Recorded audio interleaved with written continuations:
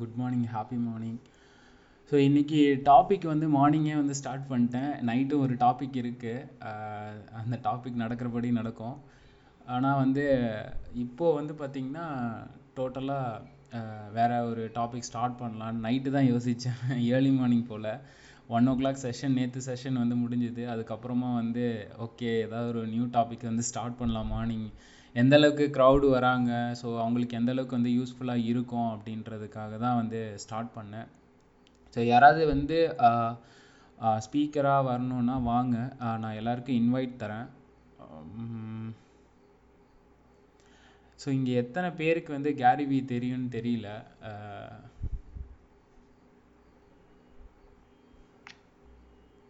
Hi Vishnu, hi, happy morning. Happy morning bro. உங்களுக்கு தெரியுமா கேரிவி யாருன்னு ஐடியா இருக்கா? ப்ரோ அப்படியே லைட்டா ஹிண்ட் கொடுங்க, தெரியாது எனக்கு நிஜமே. ஓகே, அதை பற்றி தான் இன்னைக்கு காலைல பேச வந்திருக்கேன். கண்டிப்பாக சொல்கிறேன். கார்த்திகேயன், உங்களுக்கு ஏதாவது ஐடியா? 0 knowledge 0 experience. ஆமா. Okay okay. நம்ம ஒரு ரிசர்ச் இன்ஜின் வச்சிருந்தாரா? புரியல. அவர் ஏதாவது தனி சர்ச் இன்ஜின் வச்சிருந்தாரா? அப்படிலாம் இல்லை பிரதர்.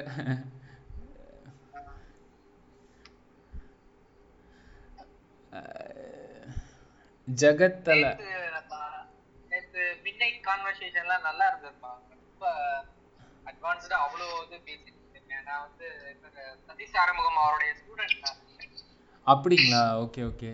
2014-15ல வந்து ஸ்டூடெண்டா இருந்தேன். நான் நேட்டிவ் வந்து மதுரை. நான் ஓகே ஒரு startup company digital marketing. Okay எல்லாமே ஒரு லேர்னிங்காக தான் வந்து சரி ஃபோரம்ஸ்ல எல்லாம் வந்தேன். Super super super. ஓகே, நீங்க பேசுற சில இதெல்லாம் வந்து கேட்கும்போது நம்ம இன்னும் 1947ல இருக்கோமோ அப்படிங்கிற மாதிரி தோணுது எனக்கு. சிலருக்கு சில ஏரியாஸ்லாம் வந்து புரிஞ்சுது, சில ஏரியாஸ்லாம் வந்து ரொம்ப புதுசா இருக்கு. பரவாயில்ல, அந்த மாதிரி அப்டேட் பண்ணிட்டே இருந்தா ஏதாவது அட்லீஸ்ட் அதாவது தெரிஞ்சுக்க முடியும் நம்ம என்னது அப்படின்ட்டு. சூப்பர். ஓகே, ஜகத்தல்ல அப்புறம் மோகன், உங்க 2 பேருக்கு யாராவது வந்து கேரிவி யாருன்னு தெரியுமா? தெரியாதுங்க. ஓகே, மோகன் உங்களுக்கு தெரியாதுங்க ப்ரோ. என்னங்க யாருமே தெரியலன்னு சொல்றீங்களே. ஓகே ஓகே, நான் வந்து இன்னைக்கு ஸ்டார்ட் பண்ணிடலான்னு பார்க்குறேன். யாருக்கும் நான் வெயிட் பண்ணல. யாராவது வந்து டவுட் இருக்குது, இல்லை நீங்களும் வந்து கேரிவியை பற்றியோ இல்லை என்கிட்ட ஏதாவது கொஸ்டின்ஸ் கேட்கணும் அப்படின்னா நீங்கள் ஹேண்ட் ரைஸ் பண்ணுங்கள். நான் வந்து உங்களுக்கு இன்வைட் பண்ணுறேன். மாட்ரேட்டராக வந்து ஜகத்தில் வந்து நான் வந்து ப்ரொமோட் பண்ணியிருக்கேன். ஸோ அவரும் வந்து ஏதாவது உங்களுக்கு ஹெல்ப் பண்ணுவாங்க. Always welcome to ask. Okay okay, கேரிவின்றது வந்து பார்த்திங்கன்னா ஒரு ஃபேமஸ் காட்ஃபாதர்னு சொல்லலாம் டிஜிட்டல் மார்க்கெட்டிங்க்கு. இது புதுசாக தான் இருக்கும் எல்லாருக்கும். அவரை பற்றி வந்து மேக்ஸிமம் தெரிஞ்சிருக்கும்னு நான் நினச்சேன். ஏன்னா அந்தளவுக்கு வந்து அவர் வந்து கொஞ்சம் ஃபெமிலியராக வந்து இருக்கிறவர். ஸோ யூஎஸில் வந்து நியூயார்க்கில் அவர் வந்து பார்த்திங்கன்னா ஒரு கம்பெனி ரன் பண்ணிகிட்ருக்காரு, வைனரெக்ஸ்ன்னு சொல்லிட்டு. ஸோ அவர் தான் வந்து சிஇஓ. அதுக்கு அவர் எப்படி இந்த டிஜிட்டல் மார்க்கெட்டிங்கில் அவரோட பிஸ்னஸ் எப்படி இம்ப்ரூவ் பண்ணாங்கன்றதை நான் வந்து ஃபஸ்ட்டு நான் சொல்லிடுறேன். அவரோட ஃபேமிலி பிஸ்னஸ் வந்து பார்த்திங்கன்னா வைன். ஓகே, ஸோ வந்து பார்த்திங்கன்னா $3 million மட்டும்தான் வந்து ரெவென்யூ வந்து ஜென்ரேட் பண்ணிகிட்டே இருந்தாங்க. ஓகே, நம்ம இந்த அளவுக்கு தான் நம்ம ரெவென்யூ ஜென்ரேட் பண்ணுறோம், சம்திங் ஏதாவது நம்ம பண்ணணும் அப்படின்றதுனால அவர் என்ன பண்ண ஆரம்பிச்சாங்கன்னா ஸ்டார்டிங்கில் யூடியூப்பில் வந்து வைன் ரிவ்யூஸ்னு சொல்லிட்டு ஒரு விஷயத்தை வந்து ஸ்டார்ட் பண்ணார். அதாவது அவரோட யங்கர் ஏஜில். ஓகே, ஸோ வந்து ஒவ்வொரு வைனையும் டேஸ்ட் பண்ணுறது. ஸோ அந்த டேஸ்ட்டு பேஸ் பண்ணி எப்படி இருக்குது என்ன ஏதுன்றது அவர் வந்து என்ன பண்ண ஆரம்பித்தாருன்னா ரிவ்யூ கொடுக்க ஆரம்பித்தாங்க. அது வந்து அவரோட ப்ராடக்டாக இருந்தாலும் பரவாயில்ல, இல்லை காம்படிட்டர்ஸ் ப்ராடக்டாக இருந்தாலும் ஓகே.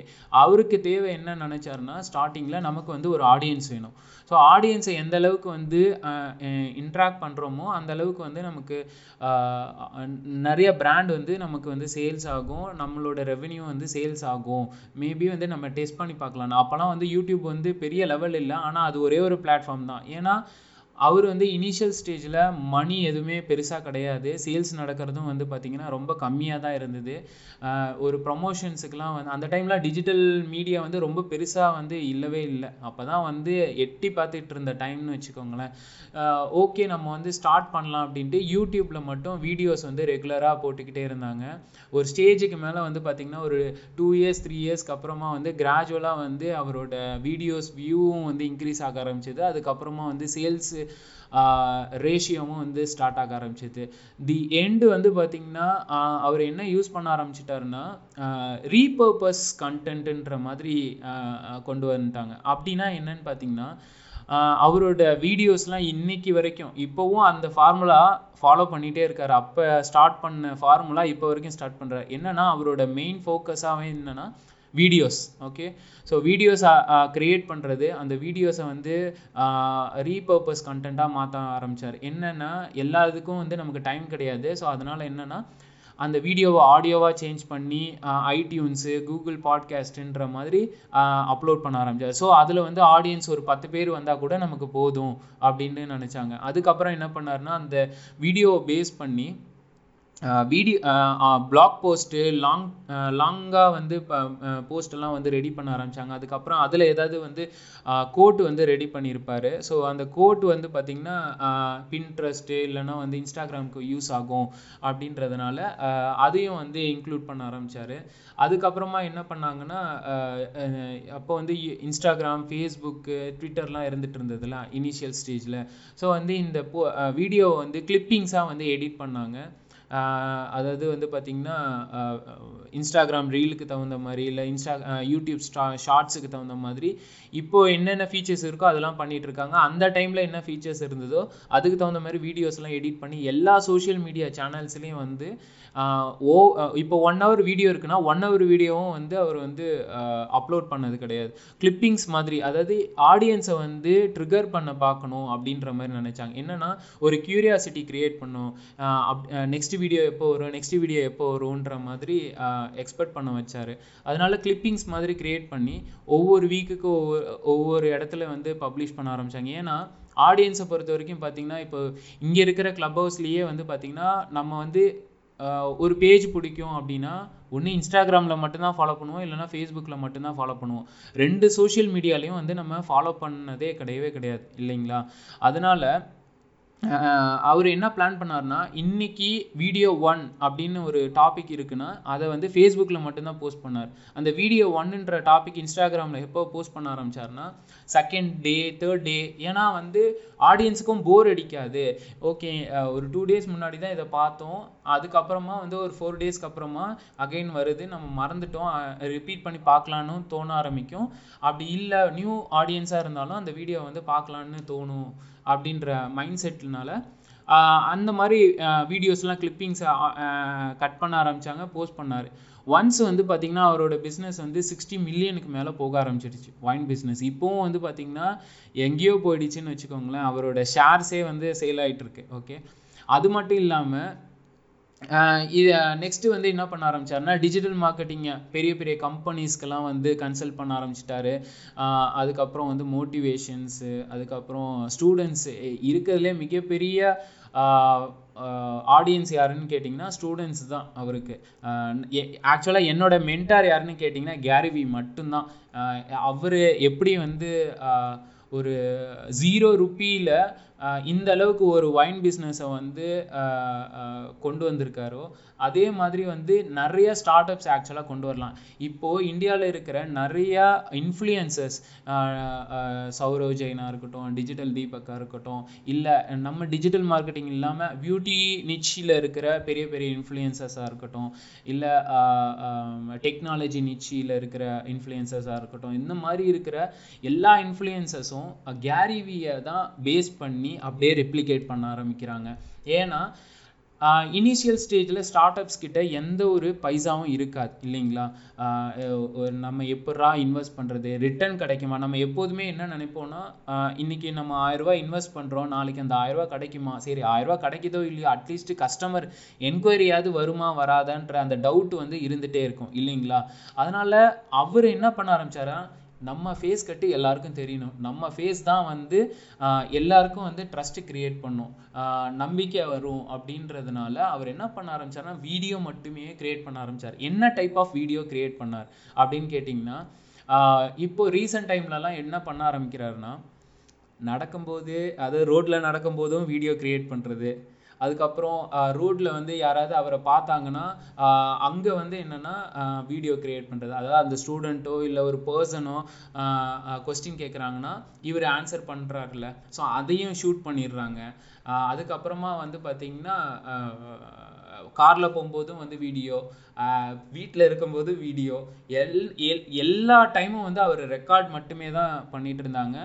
அவரை சுற்றி வந்து இப்போ வந்து பார்த்திங்கன்னா உங்களுக்கு ஒரு 2-3 பேர் இருக்காங்கன்னு நினைக்கிறேன். ஆமாம், 2-3 பேர் வந்து கேமராஸோடயே சுற்றிட்டு இருப்பாங்க அவரை சுற்றி, ஓகேவா. அதாவது நிறைய பேர் இப்போ நம்ம கிண்டல் பண்ணுவோம்ல, மூடி அவரை சுற்றி வந்து கேமரா இருந்துக்கிட்டே இருக்கு, அவர் என்ன பண்ணுறாரோ ஃபோட்டோ எடுக்கிறாங்கன்னு, சேம் அதே ஃபார்முலா தான். ஓகே, கேரி வி வந்து அப்போவே வந்து என்னென்னா மக்களுக்கு வந்து நம்மளோட டார்கெட்டட் பொட்டென்ஷியல் ஆடியன்ஸுக்கு வந்து நம்ம ஃபேஸ் கட் தெரியணும், நம்ம என்ன சொல்கிறாங்கன்றதை ஃபஸ்ட்டு அவங்க லிசன் பண்ணணும், அதுக்கப்புறம் ட்ரஸ்ட்டு ஃபேக்டார் வந்து கிரியேட் ஆகணும், அதுக்கப்புறமா தான் நம்ம ப்ராடக்ட் விற்றாலும் சரி இல்லை சர்வீஸ் கொடுத்தாலும் சரி அது எல்லாமே ஹிட் ஆகும்னு நினைக்கிறாங்க. அதே மாதிரி அவரோட மிகப்பெரிய ஃபார்முலா என்ன தெரியுமா, அடுத்தவன் வந்து என்ன கிண்டல் பண்ணுவானோ இல்லை அடுத்தவன் வந்து நெகட்டிவாக பேசுவானோ இதெல்லாம் எவன் என்ன வேணாலும் பேசட்டும், நான் பண்ணுறதை நான் பண்ணிகிட்டே தான் இருப்பேன். அவரோட மிகப்பெரிய அட்வைஸ் வந்து ஸ்டார்ட் அப்ஸுக்கு, அதுக்கப்புறம் ஸ்டார்ட் அப் இன்ஃப்ளூயன்சருக்கு, ஸ்டூடெண்ட்ஸுக்கு எல்லாருக்குமே வந்து கொடுக்குற ஒரே அட்வைஸ் இதுதான், யார் வேணாலும் என்ன சொல்லிட்டு போகிறாங்க. அதே மாதிரி கேமராவை பார்த்து நீங்கள் வீடியோ எடுக்கிறீங்கன்னா அதை பார்த்து நீங்கள் பயப்படாதீங்க, ஷை ஆகவே கூடாது. இதுதான் வந்து அவரு அடிக்கடி சொல்கிற ஒரே ஒரு விஷயம். ஓகே, இப்போ நான் என்ன பண்ண ஆரம்பிக்கிறேன்னா அதுதான் ட்ரை பண்ணிட்டு இருக்கேன். எனக்கெல்லாம் வந்து பார்த்திங்கன்னா ஸ்டார்டிங் ஸ்டேஜில் பயம், ஒரு வீடியோவை இந்த அளவுக்கு நான் இப்போ பேசுகிறேன்ல, இந்த அளவுக்கு நான் பேசுகிறதே வந்து ஃபஸ்ட்டு வந்து எனக்கு பயம், யாராவது எதாவது சொல்லிடுவாங்களோ இல்லை கிண்டல் பண்ணுவாங்களோன்ற அந்த ஒரு விஷயம் வந்து என் மனசுக்குள்ளே ஓடிட்டே இருந்தது. பட் ஆனால் என்கிட்ட ஓரளவுக்காவது சரக்கு இருக்குன்ற கான்ஃபிடென்ட் இருந்துச்சு. டிஜிட்டல் மார்க்கெட்டிங்கில் ஓரளவுக்கு நாலேஜ் இருக்குது, நம்ம இத்தனை எக்ஸ்பீரியன்ஸ் வந்து கெயின் பண்ணியிருக்கோம், அட்லீஸ்ட் இதெல்லாம் வந்து ஷேர் பண்ணணும் அப்படின்ட்டு. நான் ஃபஸ்ட்டு என்ன ஸ்டார்ட் பண்ணேன்னா பாட்காஸ்ட்டு தான் ஸ்டார்ட் பண்ணேன். வீடியோலாம் பெருசாக நான் வந்து ஸ்டார்ட் பண்ணவே இல்லை. பாட்காஸ்ட்டே வந்து பார்த்திங்கன்னா கிட்டத்தட்ட ஒரு வருஷத்தில் 12 பாட்காஸ்ட்டோ என்னவோ தான் நான் வந்து கொண்டு வந்திருக்கேன், அப்லோட் பண்ணியிருக்கேன். ஐடியூன்ஸாக இருக்கட்டும், கூகுள் பாட்காஸ்ட். ஓகே, அதுவும் வந்து ரொம்ப கஷ்டப்பட்டேன். அந்த 12 பாட்காஸ்ட்டை நான் ரெக்கார்ட் பண்ணுறதுக்குலாம் ரொம்ப, ஏன்னா வந்து நமக்கு எடுத்ததுமே என்ன பேச போகிறோம், என்ன விஷயம் வந்து கன்வே பண்ண போகிறோம், ஆடியன்ஸை எங்கேஜ் ஆகணும், விட்டுட்டு போயிடக்கூடாதுன்ற அந்த மைண்ட் தாட் வந்து இருந்துகிட்டே இருந்தது, ஓடிக்கிட்டே இருந்தது. அதனால் என்ன பண்ணுவேன்னா டைரியில் என்ன பேச போகிறோன்ற டிப்ஸ் எல்லாம் எழுதி வச்சுட்டு இருந்தேன், அந்த பாயிண்ட்ஸ் எல்லாம் எழுதி வச்சுருப்பேன். நான் 2 பாட்காஸ்ட் 3 பாட்காஸ்ட் வந்து செம்மையாக சொதப்பி இருப்பேன். நீங்கள் வந்து போய் கேட்டிங்கன்னா அந்த பாட்காஸ்ட்லாம் இன்னும் இருக்குது, நல்லா சொதப்பியிருப்பேன். ஏன்னா பாட்காஸ்ட்டில் நம்ம நல்லா பேச பழகிட்டோனோ, அந்த ஃப்ளோ வர ஆரம்பிச்சிடுச்சு, அந்த ஸ்பீடு வர ஆரம்பிச்சிடுச்சுன்னா நெக்ஸ்ட்டு வந்து வீடியோவில் ஓரளவு கான்ஃபிடென்ட் நமக்கு வந்துடும். அப்படின்றதுனால கேரி வி சொன்ன மாதிரியே வந்து நான் இனிஷியலாக எது எனக்கு கம்ஃபர்ட் ஜோனோ அதில் வந்து ட்ரை பண்ணும்போது வந்து இப்போ அந்த 12வது பாட்காஸ்ட் வந்து பார்த்திங்கன்னா நான் ரிலீஸ் பண்ணும்போது செம்ம கான்ஃபிடென்ட்டு. அதாவது யாருக்காகவும் நான் பயப்படல, பார்த்தா பாரு பார்க்காட்டி போ, சரியா, என் விஷயம் என் மனசில் இருக்கிறத நான் டிப்ஸாக வந்து உனக்கு சொல்கிறேன், உனக்கு யூஸ்ஃபுல்லாக ஆச்சுன்னா நீ எடுத்துக்கோ, இல்லைன்னா கிளம்பிட்டே இரு. யாருக்கு பிடிக்குமோ அவங்களுக்கு வந்து பிடிக்கும், லிசன் பண்ணுவாங்க, ரீஷேர் பண்ணுவாங்க, ஏதாவது டவுட் இருக்குன்னா என்கிட்ட கேட்க போகிறாங்கன்ற அந்த ஒரு மைண்ட் செட்டில் வந்துட்டேன். அதுக்கப்புறமா என்ன பண்ண ஆரம்பிச்சேன்னா, இப்போது கேரி வேவை பொறுத்த வரைக்கும் அவரை சுற்றி ஒரு டீம் இருக்குது, அதனால் வந்து அவர் சக்ஸஸ்ஃபுல்லாக இருக்கார். பட் ஆனால் நம்மக்கிட்ட டீம் கிடையாது, கரெக்டாக. அதனால் நான் என்ன பண்ண ஆரம்பித்தேன்னா, ஒரு மந்த்துக்கு என்னுடைய எல்லா சோஷியல் மீடியா சேனல்லையும் ஆடியன்ஸை நான் எங்கேஜ் ஆக வைக்கணும். ஓகே, நான் அதுக்கு கான்டென்ட் வந்து கொடுத்துக்கிட்டே இருக்கணும். தினமும் இதுக்குன்னு உட்காந்து நான் டைம் ஸ்பெண்ட் பண்ண முடியாது. அதனால் நான் என்ன பண்ண ஆரம்பித்தேன்னா, ஃபஸ்ட்டு ஏதாவது இப்போ ஜூலை மந்த்து ஸ்டார்ட் ஆக போகுது அப்படின்னு வச்சுக்கோங்களேன் எக்ஸாம்பிளுக்கு. 5ஆம் தேதிக்குள்ள அந்த 30 நாளைக்கு தேவையான எல்லா கான்டென்ட்டையும் ரெடி பண்ணுவேன். அது இன்ஸ்டாகிராமாக இருக்கட்டும், இல்லை ஃபேஸ்புக்கு, பின்ட்ரெஸ்ட்டு, ட்விட்டரு, இது எல்லா சோஷியல் மீடியாலையும் ஆட்டோமேட்டிக்காக வந்து பப்ளிஷ் ஆகணுன்ற மாதிரி பிளான் பண்ணேன். ஆனால் என்னால் வந்து உட்காந்து டைம் ஸ்பெண்ட் பண்ண முடியாதுன்னு முடிவு பண்ணிட்டேன். நிறையா டூல்ஸ் வந்து தேட ஆரம்பித்தேன். அப்போ வந்து பார்த்திங்கன்னா சில டூல்ஸ் எல்லாம் வந்து பார்த்திங்கன்னா ஃப்ரீ டூல்ஸு இருந்தது, ப்ரீமியம் டூல்ஸும் இருந்தது. சோஷியல் மீடியா ஷெடியூலிங் டூல்ஸு, ஓகேவா? ஸோ என்னென்ன டூலுன்றது நான் சொல்கிறேன், உங்களுக்கு யூஸ் ஆச்சுன்னா நீங்கள் பிக் பண்ணிக்கோங்க. ஸோ ப்ரீமியம் வந்து பார்த்திங்கன்னா பஃபர் இருக்குது, லேட்டர், அதுக்கப்புறமா வந்து பார்த்திங்கன்னா ஹூட்சூட்டு, இந்த 3 டூல் வந்து இருக்குது, ஓகேவா? இதில் வந்து ஃப்ரீ டூல் எதுன்னு கேட்டிங்கன்னா லேட்டரில் வந்து ஃப்ரீயும் யூஸ் பண்ணலாம். பர் டே வந்து பர் மந்த் வந்து 30 போஸ்ட் போடலாம். அதாவது ஒரு நாளைக்கு ஒரு போஸ்ட்டுன்ற கணக்கில் 30 போஸ்ட் போடலாம் லேட்டரில். ஹூசூட்லேயும் கைண்ட் ஆஃப் அது மாதிரி தான். நான் ஃபஸ்ட்டு ஹூசூட்டு தான் யூஸ் பண்ணிகிட்டு இருந்தேன். அப்புறம் ஒன்ஸ் லேட்டரை பற்றி கேள்விப்பட்டதுமே லேட்டர் ஆப்புக்கு வந்து நான் சேஞ்ச் ஆகிட்டேன். மொபைலில் உங்களுக்கு ஆக்சிஸ் இருக்கும், டெஸ்க்டாப்பில் உங்களால் வந்து அசைன் பண்ண முடியும்.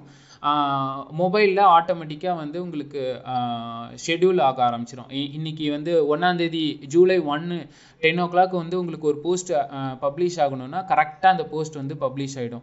அதே மாதிரி இந்தியன் ஆடியன்ஸுக்கு இன்ஸ்டாகிராமில் எத்தனை மணிக்கு போஸ்ட் பண்ணணும், அதேமாதிரி ஃபேஸ்புக்கில் இந்தியன் ஆடியன்ஸுக்கு எத்தனை மணிக்கு போஸ்ட் பண்ணணும், லிங்க்டின்ல எத்தனை மணிக்கு போஸ்ட் பண்ணணும், பின்ட்ரெஸ்ட்டில் எத்தனை மணிக்கு போஸ்ட் பண்ணணுன்ற ஒரு டைம் லைன் இருக்குது, ஓகேவா? ஸோ அதை வந்து நீங்கள் நெட்டில் போட்டிங்கனாலே உங்களுக்கு கிடைக்கும்னு வச்சுக்கோங்களேன், ஓரளவுக்கு அந்த டைம் லைனு. ஸோ அந்த ஆடியன்ஸை உங்களுக்கு என்கேஜ் பண்ணணும்னா அந்த டைம் லைனுக்கு தகுந்த மாதிரி நீங்கள் வந்து உங்களோட கான்டென்ட்டை வந்து நீங்கள் வந்து போஸ்ட் பண்ணலாம். நான் எத்தனை கான்டென்ட் ரெடி பண்ணேன்னா, ஒரு நாளைக்கு ஒரு கான்டென்ட் தான். அந்த கான்டென்ட்டையே நான் என்ன பண்ணேன்னா எல்லா சோஷியல் மீடியாவுக்கும் போட்டேன். ஆனால் எத்தனை மணிக்கெலாம் எல்லாத்தையும் போட்டேன்னா ஒரே டைமிங்கில் போடலை. இப்போ இன்ஸ்டாகிராமில் மார்னிங் 10 o'clock போடுறேன்னு வச்சுக்கோங்களேன், சேம் அதே 10 o'clock ஃபேஸ்புக்கு நான் போடவே மாட்டேன்.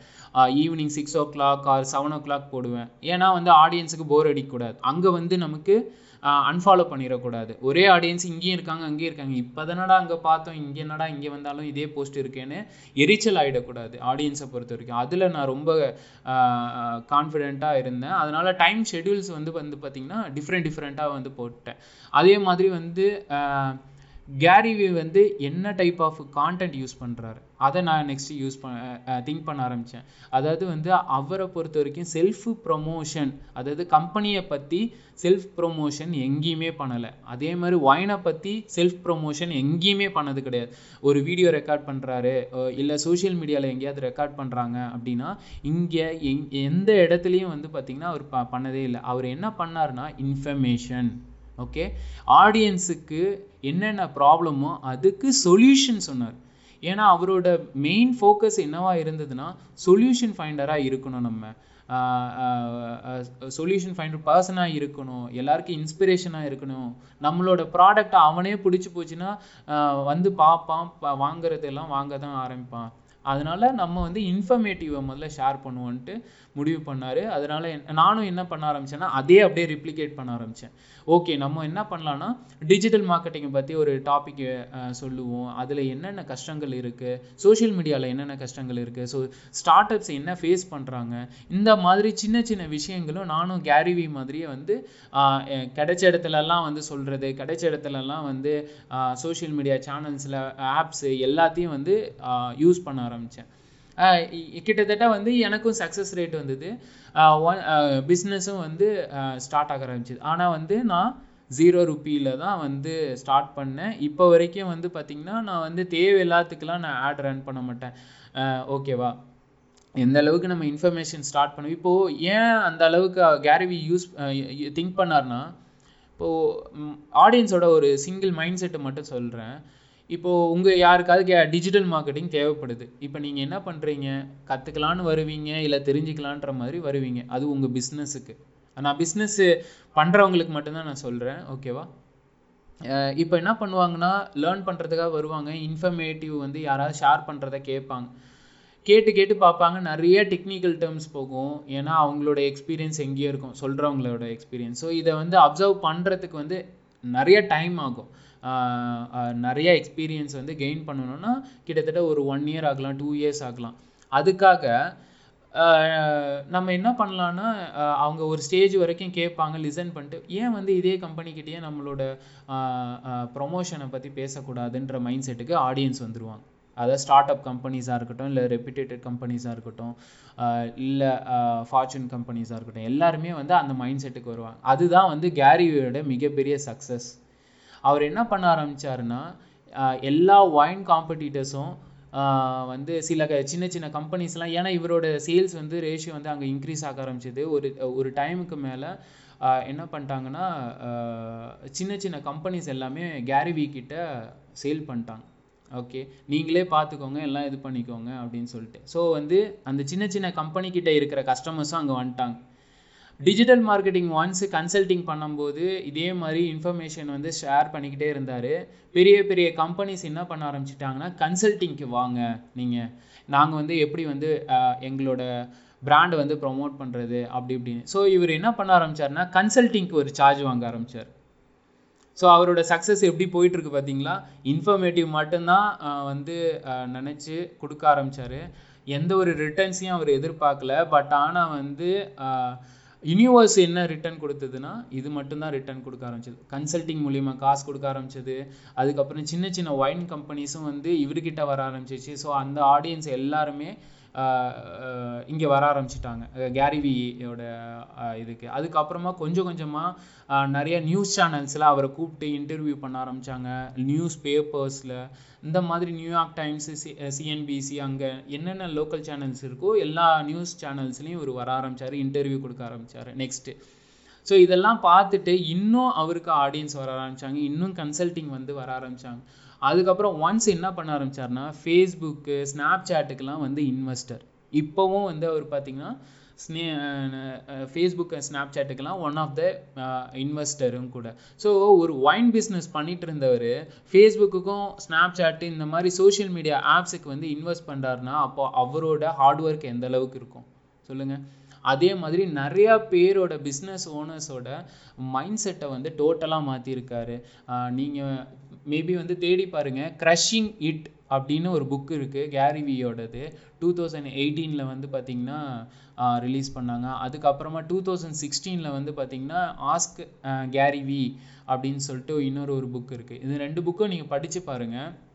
அதில் வந்து பார்த்திங்கன்னா ஒவ்வொரு ஆண்டர்ப்ரனர்ஸும் வந்து பார்த்திங்கன்னா கேரிவி சொன்ன ஒரு விஷயத்தை எப்படி இம்ப்ளிமெண்ட் பண்ணாங்க, எந்த அளவுக்கு அவங்களோட பிஸ்னஸ் க்ரோத் வந்து இன்க்ரீஸ் ஆச்சுன்றத ஒவ்வொரு ஆண்டர்ப்ரனரும் அவங்களோட எக்ஸ்பீரியன்ஸை வந்து அந்த புக்ஸில் வந்து ஷேர் பண்ணியிருப்பாங்க. கண்டிப்பாக உங்களுக்கு யூஸ்ஃபுல்லாக இருக்கும். நானும் வந்து அந்த புக்கு க்ரஷிங் இட் கேரிவியை பற்றி ஒரு அனலைஸ் பண்ணக்கப்புறம் க்ரஷிங் இட்டை பார்த்தேன். நிறைய பேர் வந்து இந்த க்ரஷிங் இட்டை வந்து அந்த டைம் சொல்லிட்டு இருந்தாங்க. ஓகே நம்மளும் வாங்கி பார்க்கலான்ட்டு வாங்கி பார்த்து ஃபுல்லாக வந்து படித்து பார்த்தேன். யார் என்னென்ன டூல் மட்டும் யூஸ் பண்ணாங்க. இப்போ சில பேர் என்ன பண்ணாங்கன்னா வெறும் யூடியூப் மட்டும் பிக் பண்ணாங்க, சில பேர் வந்து இன்ஸ்டாகிராம் மட்டும் பிக் பண்ணாங்க. இந்த மாதிரி வந்து பர்டிகுலராக வந்து எது நமக்கு செட் ஆகும் அதை மட்டும் நம்ம பிக் பண்ணிக்கலாம். கேரிவினாலலாம் நம்மளால் மல்டிபிள் சேனல்ஸ் எல்லாம் உட்காந்து ஃபேஸ் பண்ண முடியாதுன்றதுனால அவங்களோட எக்ஸ்பீரியன்ஸை ஷேர் பண்ணாங்க. சில பேர் வந்து யூடியூப் மூலயமா வந்து கிட்டத்தட்ட வந்து 1 மந்த்துக்கு வந்து $10 million வந்து earn பண்ணுன்ற மாதிரி. அதே மாதிரி வந்து பார்த்திங்கன்னா இப்பயும் வந்து ஜெர்மனியில் ஒரு ஃபோட்டோகிராஃபர் இருக்கார் பீட்டர்னு சொல்லிட்டு. ஸோ அந்த பீட்டர் வந்து பார்த்திங்கன்னா இப்போ வந்து செம்ம சக்ஸஸ்ஃபுல். என்னென்னா அவர் ஸ்டார்ட் பண்ணும்போது வந்து பார்த்திங்கன்னா ஃபோட்டோகிராஃப் டிப்ஸு, அதுக்கப்புறம் வந்து பார்த்திங்கன்னா எங்கே போனாலும் vlogging பண்ணுவாங்க. கேரிவி மாதிரி vlog பண்ண ஆரம்பிச்சிட்டார். நான் எங்கே போனேன், இங்கே வந்தேன், ஒரு ஹோட்டலில் புக் பண்ணியிருந்தாலும் நான் இந்த ஹோட்டலில் தான் நான் தங்கியிருக்கேன், நெக்ஸ்ட் வந்து இந்த பிஸ்னஸ் மீட்டுக்கு போக போகிறேன். கேரிவியே வந்து ஒரு இடத்துல சொல்லியிருப்பார் என்னன்னா கான்ஃபிடென்ஷியல் மீட்டிங்கை தவிர மீதி எல்லா இடத்துலையும் நான் வந்து டாக்குமெண்ட் பண்ணிக்கிட்டே இருப்பேன் அப்படின்னு சொல்லிட்டு. அவரோட எக்ஸாக்ட் 100% இந்தியாவில் யார் யூஸ் பண்ணுறாங்க அப்படின்னு பார்த்தீங்கன்னா டிஜிட்டல் பிரதீக்னு சொல்லிட்டு ஒரு பர்சன் இருக்காங்க, குஜராத்தி அவர். ஓகே. அவர் வந்து என்னை விட ரொம்ப தீவிர ஃபேனு கேரி வீக்கெலாம். கேரி வி சொன்னால் அப்படியே விழுந்துடணும், கேரி வி சொன்னால் எழுந்துடணுன்ற மாதிரி அந்த அளவுக்கு ஃபேனு. அவர் வந்து பார்த்தீங்கன்னா இனிஷியலாக டிஜிட்டல் மார்க்கெட்டிங் ஒரு கம்பெனியில் வந்து ஸ்பெஷலிஸ்ட்டாக ஒர்க் பண்ணாங்க. அதுக்கப்புறம் கேரி வீக்கு வந்து பார்த்தீங்கன்னா ஃபேன் ஆகி கொஞ்சம் கொஞ்சமாக இம்ப்ளிமெண்ட் பண்ண ஆரம்பித்தாங்க, கோச் பண்ண ஆரம்பித்தாங்க, ஷேர் பண்ண ஆரம்பித்தாங்க. பயப்படலை, எதுக்குமே பயப்படலை. ஃபஸ்ட்லாம் நிறையா வந்து கமெண்ட்ஸ் வந்துட்டு இருந்தது. அதுக்கப்புறம் அதெல்லாம் தாண்டி ஒவ்வொரு பர்சனையும் இன்டர்வியூ எடுக்கும் போதும் என்ன பண்ணுவாருன்னா, ஒரு பேக் பேக்கில் வந்து பார்த்தீங்கன்னா ஒரு கேமரா, ஒரு அந்த எக்யூப்மெண்ட்ஸ் எல்லாத்தையும் வந்து எடுத்துகிட்டு போவாங்க. இன்டர்வியூ பண்ணுறதுக்கு முன்னாடி அவரே வந்து எல்லாத்தையும் செட் பண்ணி இன்டர்வியூ எடுத்துகிட்டு வந்துடுவார், டிஜிட்டல் பிரத்திக்கை பொறுத்த வரைக்கும். ஏன்னா இப்போ உள்ள காலகட்டத்தில் யாரும் வந்து மணி ஸ்பெண்ட் பண்ணுறதுக்கு யோசிப்பாங்க, கரெக்டாக? அதுவும் இந்தியன்ஸ் வந்து நிறையாவே வந்து யோசிப்பாங்க. ஏன்னா கான்ஃபிடென்ட் நமக்கு அந்த அளவுக்கு கிடையாது. நம்ம மேலேயே நமக்கு கான்ஃபிடென்ட் வந்து அப்பப்போ டவுட்டாக இருக்கும், எட்டி எட்டி பார்க்கணும்னு வச்சுக்கோங்களேன். அதனாலேயே வந்து நான் இந்த டிப்ஸை வந்து உங்கள் எல்லாருக்குமே சொல்கிறேன். யார் இங்கே பிஸ்னஸ் பண்ணுறீங்கன்னு எனக்கு தெரியல, யார் வந்து ஸ்டூடெண்ட்டாக இருக்கீங்க, யார் வந்து எஸ்இஓ ப்ரொஃபஷனல்ஸோ இல்லை டிஜிட்டல் மார்க்கெட்டிங் ப்ரொஃபஷனல் யாரெல்லாம் இருக்கீங்கன்னு எனக்கு தெரியல. யாராக இருந்தாலுமே ஒரு சின்ன விஷயத்த நீங்களே ஸ்டார்ட் பண்ணுங்கள். ஒன்று இன்ஸ்டாகிராமாக இருக்கட்டும், இல்லை யூடியூபாக இருக்கட்டும், எல்லாத்துக்கும் வந்து ஓரளவுக்கு உங்களால் முடிஞ்ச அளவுக்கு டிப்ஸு ஷேர் பண்ணுங்கள். இல்லை எனக்கு இந்த டிஜிட்டல் மார்க்கெட்டிங்லலாம் பேஷன் இல்லை, வேறு ஒரு இதில் எனக்கு நாலேஜ் அதிகமாக இருக்குன்னா பரவாயில்ல. உங்களுக்கு என்ன பேஷன் இருக்குது, என்ன இன்ட்ரெஸ்ட் இருக்கோ அதை மட்டும் நீங்கள் ஷேர் பண்ணுங்கள். உங்களுக்கு வந்து கண்டிப்பாக வந்து ஒரு சக்ஸஸ் கிடைக்கும். நீங்களும் இன்ஃப்ளூயன்சராக நிறைய பாசிபிலிட்டிஸ் இருக்குது. இங்கே இன்ஃப்ளூயன்சராக இருக்கிறவங்க அத்தனை பேரும் என்னென்னா அந்த ஸ்மார்ட் வேவை மட்டும்தான் திங்க் பண்ணுறாங்க. ஆனால் ஆடியன்ஸாக பார்க்குறவங்க இவன் நிறையா வந்து காசு வந்து ஸ்பெண்ட் பண்ணியிருக்கான் அப்படி இப்படின்னு யோசிப்பாங்க. சில பேர் மணி இன்வெஸ்ட் பண்ணி இன்ஃப்ளூயன்சர் ஆகிறவங்க இருக்காங்க, நான் இல்லைன்னு சொல்லலை. ஆனால் சில பேர் வந்து கேரி வி ஃபார்முலாவை யூஸ் பண்ணி பிஸ்னஸை வந்து க்ரோ பண்ணுறதுக்கு இன்னும் வந்து யூடியூப்பில் வந்து நிறைய சேனல்ஸ் இருக்குது, இன்ஸ்டாகிராமில் நிறைய சேனல்ஸ் இருக்குது. சில பேர் வந்து அந்த சாரீஸ் சேல் பண்ணுறவங்களாம் இன்ஸ்டாகிராம் பிளாட்ஃபார்மை யூஸ் பண்ணிகிட்டு இருக்காங்க. ஸோ அவங்க வந்து இன்னும் வந்து டெவலப் பண்ணலாம். அதே மாதிரி வந்து பார்த்திங்கன்னா இப்போது யாராவது வந்து கிட்ஸுக்கு வந்து மோட்டிவேட் பண்ணணும், இல்லை கிட்ஸு ட்ரைனிங் கொடுக்கணுன்னா உங்களுக்கு அந்த ஸ்கில்லாம் இருக்குது அப்படின்னா கண்டிப்பாக இன்ஸ்டாகிராம் ப்ளஸ் யூடியூப் வந்து செம்ம பிளாட்ஃபார்ம். கேரி வியோட ஃபார்முலா வந்து நீங்கள் ட்ரை பண்ணிங்கன்னா ஈஸியாக வந்து உங்களுக்கு கன்சல்ட்டிங்காவது மந்த்லி ஒரு 4 கன்சல்ட்டிங்காவது வரும்.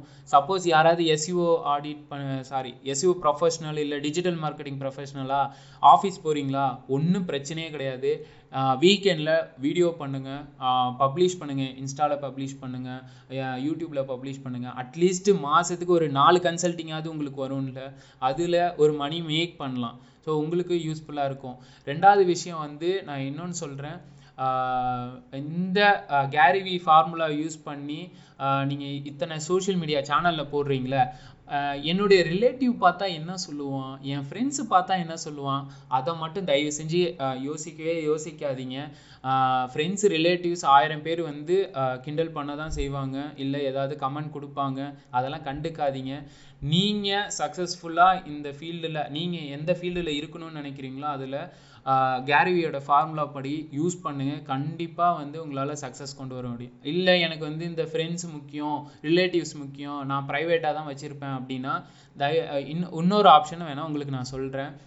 நீங்கள் என்ன பண்ணலான்னா சேனல்ஸ் வந்து ப்ரைவேட்டாக க்ரியேட் பண்ணுங்கள். இன்னொரு அக்கௌண்ட் வந்து க்ரியேட் பண்ணிக்கோங்க, அஃபிஷியல் அக்கௌண்ட் அப்படின்னு சொல்லிட்டு நீங்கள் டிப்ஸ் எல்லாம் கொடுத்துக்கோங்க. கேரி வி ஃபார்முலா நான் சொன்ன மாதிரி சின்ன சின்ன வீடியோஸ்லாம் வந்து க்ரியேட் பண்ணி நீங்கள் வந்து 0 ருப்பியில் வந்து ப்ரொமோட் பண்ணலாம். உங்களோட பேஷனாக இருக்கட்டும், இல்லை உங்கள் சர்வீஸாக இருக்கட்டும், ப்ராடக்டாக இருக்கட்டும், எல்லாமே வந்து ப்ரமோட் பண்ண ஆரம்பிக்கலாம். இன்னும் நிறைய விஷயம் நீங்கள் கற்றுக்கணும் அப்படின்னா ஒன்றுமே பண்ணாதீங்க, எங்கேயும் கிளாஸ் போக தேவையில்ல, எதுவுமே பண்ண தேவையில்லை. கேரி வி அப்படின்னு போட்டிங்கன்னா இன்ஸ்டாகிராமில் வரும், ஓகேங்களா? அதில் வந்து அவரை மட்டும் ஃபாலோ பண்ணுங்கள். அவர் என்ன டைப் ஆஃப் கான்டென்ட் பேசுகிறாரு, என்ன டைப் ஆஃப் அந்த விஷுவல்ஸு எல்லாமே முக்கியம். அவர் எந்தெந்த டைமில் ஆஃபீஸில் உட்காந்து இன்டர்வியூ பண்ணுறாங்க, எந்தெந்த டைமில் வந்து வெளியில் வந்து பேசுகிறாரு, எந்தெந்த டைமில் காரில் பேசுகிறாரு, வீட்டில் பேசுகிறாருன்னு நிறைய விஷயங்கள் அதில் இருக்குது. அதேமாரி தினமும் ஏதாவது ஒரு மோட்டிவேஷன் கோட்டோ இல்லை ஒரு 2 மோட்டிவேஷன் கோட்டோ வந்து சொல்லுவார். அதே மாதிரி அது வந்து இமேஜாக இருக்கலாம், இல்லை ரீல்ஸாக இருக்கலாம், இல்லைனா வந்து வீடியோஸாக கூட இருக்கலாம், எது வேணாலும் இருக்கலாம் டைப்பு. இன்ஸ்டாலேயும் யூடியூப்லேயும் பக்கா ஆக்டிவாக இருக்காங்க. நீங்கள் அவரை மட்டும் ஃபாலோ பண்ணுங்கள், அதே மாதிரி ரெப்ளிகேட் பண்ணுங்கள். கண்டிப்பாக வந்து பார்த்திங்கன்னா சோஷியல் மீடியாவில் மூலியமாக உங்களுக்கு ஒரு செட் ஆஃப் ஆடியன்ஸ் கிடைப்பாங்க, ஆர்டர்ஸ் கிடைக்கும், உங்களோட பிஸ்னஸ் ஆர் இன்ஃப்ளூயன்ஸ் ஆகிறதுக்கு நிறைய பாசிபிலிட்டிஸ் இருக்குது. ஸோ இதுதான் வந்து இன்னைக்கு சொல்லணும்னு நினச்சேன். நைட்டு வந்து எதேர்ச்சியாக கேரிவியோட வீடியோஸ் நான் ஆஸ் யூஷுவல் நான் பார்த்துட்டு இருந்தேன். ஏன் இது ஒரு டாபிக் சொல்லக்கூடாது, ஏன் கேரிவி தெரியுமா தெரியாதான்னு தெரியல. ஸோ அந்த மாதிரி விஷயத்தை வந்து நம்ம வந்து ஷேர் பண்ணலான்னு நைட்டு 2:30 மணியும் என்னவோ திங்க் பண்ணேன். ஸோ உடனடியாக நான் எழுந்திரிச்சதுமே உங்களுக்கு இதை க்ரியேட் பண்ணிட்டேன் இந்த செஷனை. ஸோ யாருக்காவது கொஸ்டின் இருக்குன்னா நீங்கள் கேட்கலாம். ஸ்ரீனிவாஸ் ப்ரோ ரொம்ப சாரி, எதிர்ச்சியாக டக்குன்னு யோசிச்சேன்னா உடனே வந்துட்டேன். No problem, no problem. Good morning to everyone. Good morning. So ஒன்றுமே இல்லை, கேரிவி வந்து எந்த அளவுக்கு வந்து அந்த ஃபார்முலா யூஸ் பண்ணி அவரோட பிஸ்னஸ் இம்ப்ரூவ் பண்ணார் $0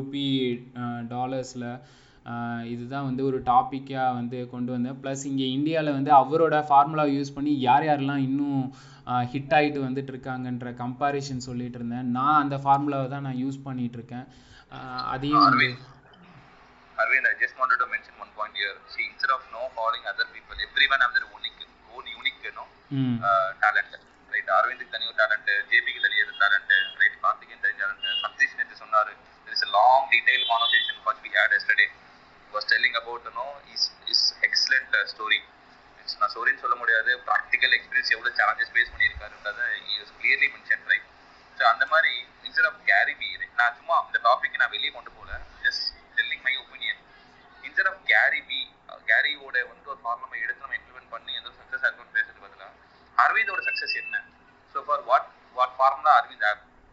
ஃபார் எக்ஸாம்பிள் ஜேபி வந்துட்டு ஒரு எக்ஸ்பீரியன்ஸான பர்சன், அவரோட ஃபார்முலா என்ன, இவ்வளோ தூரம் ஒரு லைஃப்ல மேலே வந்திருக்கோம் அப்படின்னா நம்ம யாருமே வந்துட்டு மில்லியன் லெவல் அச்சீவ் பண்ணல, but still everyone is putting lot of effort to be there in that positionல. இப்போ என்ன ஃபார்முலா பண்ணலாம், என்ன ஃபார்முலா போடலாம் அப்படின்ற அளவுக்கு நம்ம வந்து பேசணும்னா it will be more conversation and engage with the session. Correct. அதுதான் நான் வந்து சொல்லிட்டு இருந்தேன். என்னன்னா எனக்கு கேரிவி வந்து ஒரு மென்டாராக இருக்காரு. ஸோ அவர்கிட்டேருந்து நான் என்ன பிக் பண்ணேன், நான் என்ன இம்ப்ளிமெண்ட் பண்ணேன், எனக்கு என்ன சக்ஸஸ் கிடைச்சதுன்னு இங்கே இப்போ நான் ஷேர் பண்ணிட்டேன் ஸ்ரீனிவாஸ். அவர் என்ன சக்ஸஸ் பண்ணாரு அதை நான் அப்படியே வந்து ரெப்ளிகேட் பண்ணேன். எனக்கும் அந்த சக்ஸஸ் வந்து வந்துட்டு இருக்கு. நான் ஃபர்ஸ்ட் என்ன சேலஞ்சஸ் எல்லாம் ஃபேஸ் பண்ணேன், எனக்குள்ள என்ன பயம் இருந்தது இனிஷியல் ஸ்டேஜில், அதுக்கப்புறம் அதை எப்படி ஓவர் கம் பண்ணிட்டு வந்தேன். ஸோ ஃப்ரெண்ட்ஸு கிண்டல் பண்ணாங்க, ஃபேமிலி ரிலேட்டிவ்ஸ் கிண்டல் பண்ணாங்க, என்ன லூசு மாதிரி வந்து வீடியோ பேசுகிற, என்ன லூசு மாதிரி வந்து பாட்காஸ்ட்டு பேசுகிற, என்னென்னமோ சொல்கிற, எங்களுக்கு ஒன்றுமே புரிய மாட்டேங்குது. பரவாயில்ல, உங்களுக்கு புரியலைன்னா பரவாயில்ல, யாருக்கு புரியுமோ அவங்களுக்கு புரியட்டும் அப்படின்ற இதெல்லாம் தாண்டி தான் சில விஷயங்கள் வந்து பண்ணிகிட்ருக்கேன். இப்போது கரண்ட்டாக நான் டெஸ்ட் பண்ணிகிட்ருக்கிற ஒரு விஷயம், ப்ராக்டிஸ் பண்ணிகிட்ருக்கிற ஒரு விஷயம் என்னென்னா, கேரிவியோட ஃபார்முலா நமக்கு எந்த அளவுக்கு அடாப்ட் ஆகும், நம்மளோட ஆடியன்ஸுக்கு எந்த அளவுக்கு அடாப்ட் ஆகுன்றதை தான் நான் வந்து இப்போ கரண்ட்டாக வந்து நான் எல்லா ஒர்க்கும் பண்ணுறேன்னாலும் அந்த டே பை டே பல்லு தேய்க்கிறேன் குளிக்கிறேன்ற மாதிரி அவரோட ஃபார்முலாவையும் வந்து டே பை டே வந்து ஏதாவது ஒரு விஷயத்த நான் ரெப்ளிகேட் பண்ணிட்டு தான் இருக்கேன். ஸ்ரீனிவாஸ், கார்த்தி உங்களுக்கு ஏதாவது டவுட் இருக்கா? ஜேபி உங்களுக்கு ஏதாவது டவுட்ஸ் சொல்லுங்க. இன்னும் அவரை பத்தி நல்லா தெரிஞ்சுக்கலாம், அந்த ஸ்ட்ராட்டஜி யூஸ் பண்ணலாம். ஓகே கார்த்திக், இன்னும் சில விஷயங்கள் நீங்க சொன்னோடனே அடுத்த நிமிஷமே போயிட்டு யூடியூப்ல இதெல்லாம் போட்டு பார்த்தேன் நான். பட் இந்த ஃபார்முலா வந்து ஒரு பிசினஸ்க்கு வந்து சில விஷயங்கள் வந்து ஒரு ஸ்கெலிட்டன் மாதிரி, சில விஷயங்கள் நம்ம கோல்டன் ரூல்ஸ் மாதிரி, சில விஷயங்கள் நீங்க சொன்ன விஷயங்களை இதை ஃபாலோ பண்ணா நம்ம வந்து ஒரு அட்லீஸ்ட் ஒரு 50% ஒரு சக்சஸ் பார்க்க முடியும் அப்படிங்கிற ஒரு சக்சஸ் ரேஷியோ இருக்கு பாத்தீங்களா. ஸோ இந்த ஃபார்முலா நீங்க யூஸ் பண்றீங்க அப்படிங்கிறது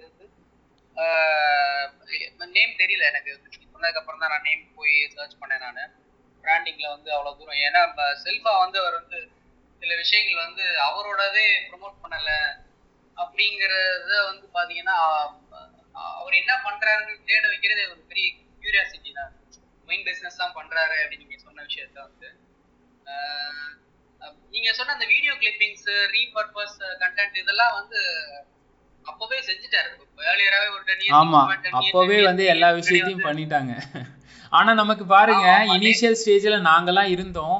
அந்த டைம்ல வந்து எங்களுக்கெல்லாம் வந்து அந்த ரீபர்பஸ் கண்டென்ட்டோ இல்ல கேரி வி எல்லாம் எனக்கு தெரியவே தெரியாது. நான் கேரி வி வந்து ஒரு 5 இயர்ஸ்க்கு முன்னாடியிலேருந்து தான் வந்து நான் கேரி வி ஃபாலோ பண்ணேன். அப்பயும் வந்து பெருசா எனக்கு அட்டென்ஷன் வந்து அவர் மேல இல்லை. அதுக்கப்புறம் ரீசெண்டாக இந்த கிரஷிங் இட் புக்கை வந்து ரிலீஸ் ஆகும்போது ரொம்ப ஹைப்பு மார்க்கெட்டில் வந்து பார்த்தீங்கன்னா, நான் ஃபாலோ பண்ணிட்டு இருக்கிற இன்னொரு டிஜிட்டல் மார்க்கெட்டிங் பீப்புள்ஸாக இருக்கட்டும், யூஎஸ் யூகேல இருக்கிற பீப்புள்ஸ் சொல்கிறேன், இல்லை சோஷியல் மீடியா பர்சன்ஸாக இருக்கட்டும், இல்லை பர்சனல் பிராண்டிங்காக இருக்கட்டும், அப்போ வந்து கண்டென்ட் மார்க்கெட்டிங்கிற ஒரு விஷயம் வந்து பூமிங் ஆகிட்டு இருந்த டைம். கிரஷிங் இட் புக்கு அந்த அளவுக்கு சேல் ஆச்சு. அப்படி என்னதான் இருக்குன்ற அந்த புக்கை வாங்கி படித்ததுக்கப்புறம் தான் அவரோட ஒரு மெயின் மோட்டோ என்ன, எப்படி சக்ஸஸ் ஆனார்ன்றதை பார்த்துட்டு அவரோட ஃபார்முலா ஜஸ்ட் ரிப்ளிகேட் தான் பண்ணாங்க. ஒவ்வொரு பர்சனும் வந்து ஹிட் ஆனதெல்லாம் அந்த ஸ்டோரி நான் கேட்கும்போது நான் அப்படியே ஃப்ரீஸ் ஆகிட்டேன். ஓகே, நம்ம இதை ட்ரை பண்ணுறோம், யார் என்ன சொன்னாலும் பரவாயில்ல அப்படின்னு சொல்லிட்டு இப்போ வரைக்கும் நான் ட்ரை பண்ணுறேன். இருக்கிற டைமில் வந்து அதை ஸ்ப்ளிட் பண்ணி ட்ரை பண்ணிட்டு தான் இருக்கேன். அவரை மாதிரிலாம் நம்மளால பண்ண முடியாது, டீம் கிடையாது நம்மளை சுற்றி என்ன பேசுகிறோம் ஏது பேசுகிறோன்ற ஒரு விஷயத்த. பட் ஆனால் ஓகே, ட்ரை பண்ணுங்க உங்களுக்கு டைம் இருந்தால். கண்டிப்பா நாங்கள் வந்து கண்டிப்பாக ட்ரை பண்ணுறோம். நாங்கள் இந்த விஷயத்த நீங்கள் சொன்னதுக்கு ரொம்ப தேங்க்ஸ். புதுசாக ஒரு விஷயம் சொல்லியிருக்கீங்க. பட் இதில் யார் எது சொன்னாலும் ஒரு சில விஷயம் நல்ல விஷயங்கள் இருந்தாலும் நம்ம அதை வந்து நம்ம எடுத்துக்கணும். அதை ஸோ அது இருக்கும்போது நம்மளுக்கு வந்து இப்போ உங்களை மாதிரி இப்போ மீட்டிங்ஸ்லாம் இப்போ வந்து இது பண்ணுறது, நான் வந்து நேற்று தான் வந்து உங்களை வந்து இது பண்ணேன். நான் திருப்பி உங்களை ஃபாலோ பண்ணிட்டு திருப்பி நிறைய விஷயங்கள் என்ன சொல்லுவீங்க, இன்னும் புதுசாக என்ன கற்றுக்க முடியும் நம்ம அப்படிங்கிற விஷயத்தில் ரொம்ப ஒரு அவேர்னஸோட இருக்கேன். நான் இதே மாதிரி உங்களுடைய மீட்டிங்ஸ் வந்து இன்னும் நடக்கணுங்கிறது என்னுடைய. தேங்க்யூ கார்த்தி. முகமது, உங்களுக்கு ஏதாவது கொஸ்டின்ஸ் இருக்கா? Hello, good evening. Good evening Mohammed, சொல்லுங்க. தேங்க்யூ எனக்கு பேச வாய்ப்பு கொடுத்ததுக்கு. ஓகே, மிஸ்டர் அரவிந்த், என்ன கேட்கணும்னா, இப்போ நீங்க கேரி வி எக்ஸாம்பிள் எடுத்து சம் ட்ரையல்ஸ் பண்ணிட்டு இருக்கீங்கன்னு சொல்றீங்கல்ல? ஆமா. அந்த ட்ரையல்ஸ்ல ஏதாச்சும் ஒரு உண்மையில இது வந்து ஒரு எப்படி சொல்றது, ஒரு ஒரு எஃபெக்டிவான ஏதாச்சும் ஒரு மெத்தட் நீங்க ட்ரை பண்ணி அதுல என்ன ரீச் உங்களுக்கு கிடைச்சிச்சு, என்ன கன்வர்ஷன் வந்துச்சு, அந்த மாதிரி டீட்டெயில்ஸ் ஷேர் பண்ண முடியுமா? எக்ஸாம்பிள், ஒரே ஒரு எக்ஸாம்பிள் மட்டும். ஓகே. நான் எனக்கு வந்து ஸ்டார்டிங்கில் வந்து இந்த கேரி வி ஃபார்முலா யூஸ் பண்ணும்போது எனக்கு ரொம்ப ஈஸியாக கம்ஃபர்ட் ஜோனில் இருக்கணும்னு நினச்சது வந்து பார்த்திங்கன்னா சோஷியல் மீடியா சேனல்ஸு. அதில் வந்து பார்த்திங்கன்னா வீடியோலாம் நான் அப்லோட் பண்ண மாட்டேன், ஏன்னா எனக்கு பயம். வாய்ஸ் அப்லோட் பண்ண மாட்டேன், அது பேசுகிறதுக்கு பயம், இனிஷியல் டைமில் சொல்கிறேன். அதனால் நான் என்ன பிளான் பண்ணேன்னா, இமேஜஸ் வந்து நம்ம போடலாம் அப்படின்ட்டு பிளான் பண்ணேன். இப்போ நான் டிஜிட்டல் மார்க்கெட்டிங் அப்படின்னா, ஸோ டிஜிட்டல் மார்க்கெட்டிங்க்கு ரிலேட்டடாக என்ன இமேஜஸ்லாம் நம்ம ஷேர் பண்ணலாம், அது வந்து ஆடியன்ஸ்க்கு ஹெல்ப்ஃபுல்லாக இருக்கும். என்னுடைய டார்கெட்டே என்னென்னா, எனக்கு கன்வர்ஷன் ஆகணுன்றதெல்லாம் டார்கெட் கிடையாது. எனக்கு ஒரு 10 பேர் ஆடியன்ஸ் வந்தாலும் எனக்கு அது கன்வர்ஷன் தான். நான் என்ன பண்ணுறேன்னா, இன்ஃபர்மேட்டிவ் தான் நான் ஷேர் பண்ணுறேன். ஓகே, நான் வந்து என்னுடைய ப்ராடக்டையும் என் சர்வீஸையும் நான் வந்து ப்ரொமோட் பண்ணவே இல்லை. செல்ஃப் ப்ரொமோட்டி பெருசாக நான் பண்ணவே மாட்டேன். என்னுடைய இன்ஸ்டாகிராம் ப்ரொஃபைலில் போய் பார்த்தீங்கனாலே தெரியும். இப்போ வரைக்கும் என்னால் முடிஞ்ச அளவுக்கு மோட்டிவேட் பண்ணணும், இன்ஃபர்மேஷன், எனக்கு தெரிஞ்ச இன்ஃபர்மேஷனை நான் ஷேர் பண்ணணும்னு தான் நினச்சேன். ஏன்னா கேரி வியோட மெயின் மோட்டோவே அதுதான், இன்ஃபர்மேட்டிவ். நீ உன்னால் முடிஞ்ச அளவுக்கு ஷேர் பண்ணு, செல்ஃப் ப்ரொமோஷன் பண்ணாத. ஓகே, ஸோ அவங்களா உன்னை இம்ப்ரெஸ் ஆகி உன்னை நம்பி அவங்களே உங்ககிட்ட வருவாங்கன்றது தான். அதனால நான் நிறைய இமேஜஸ் ஷேர் பண்ண ஆரம்பித்தேன். எனக்கு நிறைய ஃபாலோவர்ஸ் கிடைக்க ஆரம்பித்தாங்க. நான் வந்து பார்த்திங்கன்னா இன்ஸ்டாகிராமில் 110 ஃபாலோவர்ஸ் தான் இருந்தேன். இப்போ கிட்டத்தட்ட வந்து 1700+ வந்து எனக்கு ஃபாலோவர்ஸ் வந்துட்டாங்க. அப்போது இதெல்லாம் எதோட சக்ஸஸ்ன்னு கேட்டிங்கன்னா, நான் தினமும் யூஸ் பண்ணிகிட்டு இருக்கிற கேரி வியோட ரிப்ளிகேட் ஃபார்முலா தான். ஓகே, அது மட்டும் நான் இதில் என்ன ரிட்டர்ன் கிடச்சிது எனக்கு அப்படின்னு கேட்டிங்கன்னா, இன்ஸ்டாகிராம் மூலயமா அட்லீஸ்ட் எனக்கு வந்து தினமும் என்கொயரிஸ் வந்து பார்த்தீங்கன்னா, என்கொயரிஸ் மீன்ஸ் சஜஷன்ஸ் ஆர் வந்து என்கொயரி வந்து அட்லீஸ்ட் ஒரு 2 or 3 வந்து இனிஷியல் ஸ்டேஜில் வந்துட்டு இருந்தது.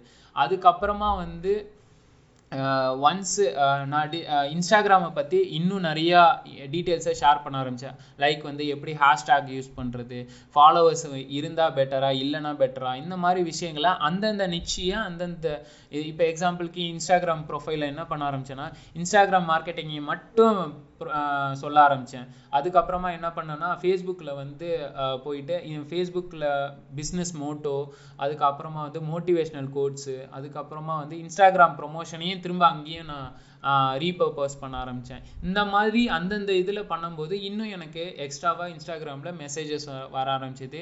நான் டிஜிட்டல் மார்க்கெட்டிங் கோச் பண்ணிட்டு இருக்கிறதுனால நிறைய என்கொயரிஸ் வர ஆரம்பிச்சது. நீங்களே வந்து எனக்கு டிஜிட்டல் மார்க்கெட்டிங் கோச் பண்ணுறீங்களா அப்படின்ட்டு வந்தது. அதுக்கப்புறமா வந்து கன்சல்டேஷனுக்காக நிறைய கம்பெனிஸ் என்கிட்ட அப்ரோச் பண்ணாங்க. மார்க்கெட்டிங் வந்து எந்த அளவுக்கு இன்னும் என்லார்ஜ் பண்ணணும், ஸோ நாங்கள் வந்து ஸ்டார்ட் அப்ஸ் தான் அப்படின்ட்டு. ஸோ நான் இங்கே இருக்கிற லோக்கல் கம்பெனிஸ்க்கும் கன்சல்ட் பண்ணியிருக்கேன், US UK கிளைண்ட்ஸுக்கும் நான் கன்சல்ட் பண்ணியிருக்கேன். ஆனால் எனக்கு அதிகமாக கன்சல்டேஷன் வந்தது வந்து பார்த்திங்கன்னா இந்தியா தான். ஏன் அப்படின்னு கேட்டிங்கன்னா, நம்ம டார்கெட் பண்ண ஆரம்பித்ததே இந்தியாவில் தான் நம்ம டார்கெட் பண்ண ஆரம்பித்தோம். ஸோ நம்மளோட IP பேஸாக இருக்கட்டும், நான் கண்டென்ட் பண்ணுற லொக்கேஷனாக இருக்கட்டும், எல்லாமே இந்தியா தான். இப்போது நான் இங்கே நான் டார்கெட் பண்ணுறேன்னா என்னை சுற்றி இருக்கிற லொக்கேஷன் தமிழ்நாடாக இருக்கட்டும், இல்லை கேரளாவாக இருக்கட்டும், இந்தியாவாக இருக்கட்டும், இங்கே தான் என்னுடைய கான்டென்ட் வந்து ரீச் ஆகும். ஓகேவா? நான் US UKலலாம் நான் ரீச் ஆகணும் அப்படின்னு பார்த்தீங்கன்னா என்னுடைய லொக்கேஷன் அங்கே இருக்கணும். ஓகேவா? அல்காரிதம் எப்படி ஒர்க் ஆகும்னு பார்த்தீங்கன்னா, நீங்கள் எங்கே லொக்கேஷன் இருக்கீங்களோ அங்கே இருக்கிற நம்ம ஸ்டேட்டாக இருக்கட்டும் இல்லை கண்ட்ரியாக இருக்கட்டும், அங்கே தான் ரீச் ஆவீங்க. ஓகேவா? இப்போ நாளைக்கே நான் வந்து UK போகிறேன் அப்படின்னா, UKலேருந்து நான் வந்து அதிகமாக கான்டென்ட் போட்டுட்ருக்கேன்னா எனக்கு இந்தியன் ஆடியன்ஸை டோட்டலாக கம்மியாயிடும். UK ஆடியன்ஸ் மட்டும்தான் கொஞ்சம் கொஞ்சமாக நம்மளோட கான்டென்ட்டை வந்து அங்கே தான் வந்து ஷேர் பண்ண ஆரம்பிப்பாங்க. எக்ஸ்ப்ளோரில் வந்து பார்த்திங்கன்னா நம்ம கான்டென்ட் வந்து ஹேஷ்டாக் யூஸ் பண்ணுறீங்க அப்படின்னா அங்கே உள்ள பீப்புள்ஸுக்கு வந்து ஷேர் ஆக ஆரம்பிச்சிடும். ஸோ இதுதான் என்னுடைய கன்வர்ஷனாக நான் பார்க்குறேன். ஃபாலோவர்ஸ் தான் என்னுடைய மிகப்பெரிய கன்வர்ஷனாக நான் பார்க்குறேன். ஏன்னா எந்த அளவுக்கு என்னை நம்பி ஃபாலோ பண்ணுறாங்க. நான் தினமும் வந்து என்னென்னா அந்த ஃபாலோவர்ஸ்க்கு நான் ஒரு மதிப்பு கொடுக்கணும்னு நான் பார்ப்பேன். ஏன்னா என்னை நம்பி வராங்க, ஏதாவது ஒரு இன்ஃபர்மேஷன் வந்து கிடைக்குன்றதுனால தான் வந்து என்னை ஃபாலோ பண்ணுறாங்க, இல்லைன்னா தேவையே கிடையாது.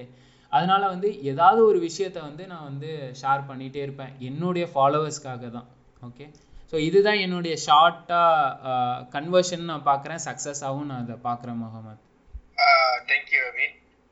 பவி, நீங்க சொன்னீங்க வந்து நீங்க ஃபாலோவர்ஸ்க்கு தான் நீங்க மோட்டிவேட் பண்றீங்கன்னு சொல்லி. ஆனா நீங்க சொல்லியிருந்தீங்க அந்த நீங்க வந்து சம் கிளையன்ட்ஸுக்கும் நீங்க சம் டிஜிட்டல் மார்க்கெட்டிங்கோட கன்சல்ட் பண்ணிக்கிறீங்க UK US. அவங்கள்ட்ட நீங்க எப்படி பீச் பண்ணுவீங்க? எப்படி அவங்க கண்டிப்பா அவங்களுக்கு பே பண்ணி தான் ஆகணுமா, இல்ல வந்து நீங்க ஃப்ரீயா பண்றீங்களா?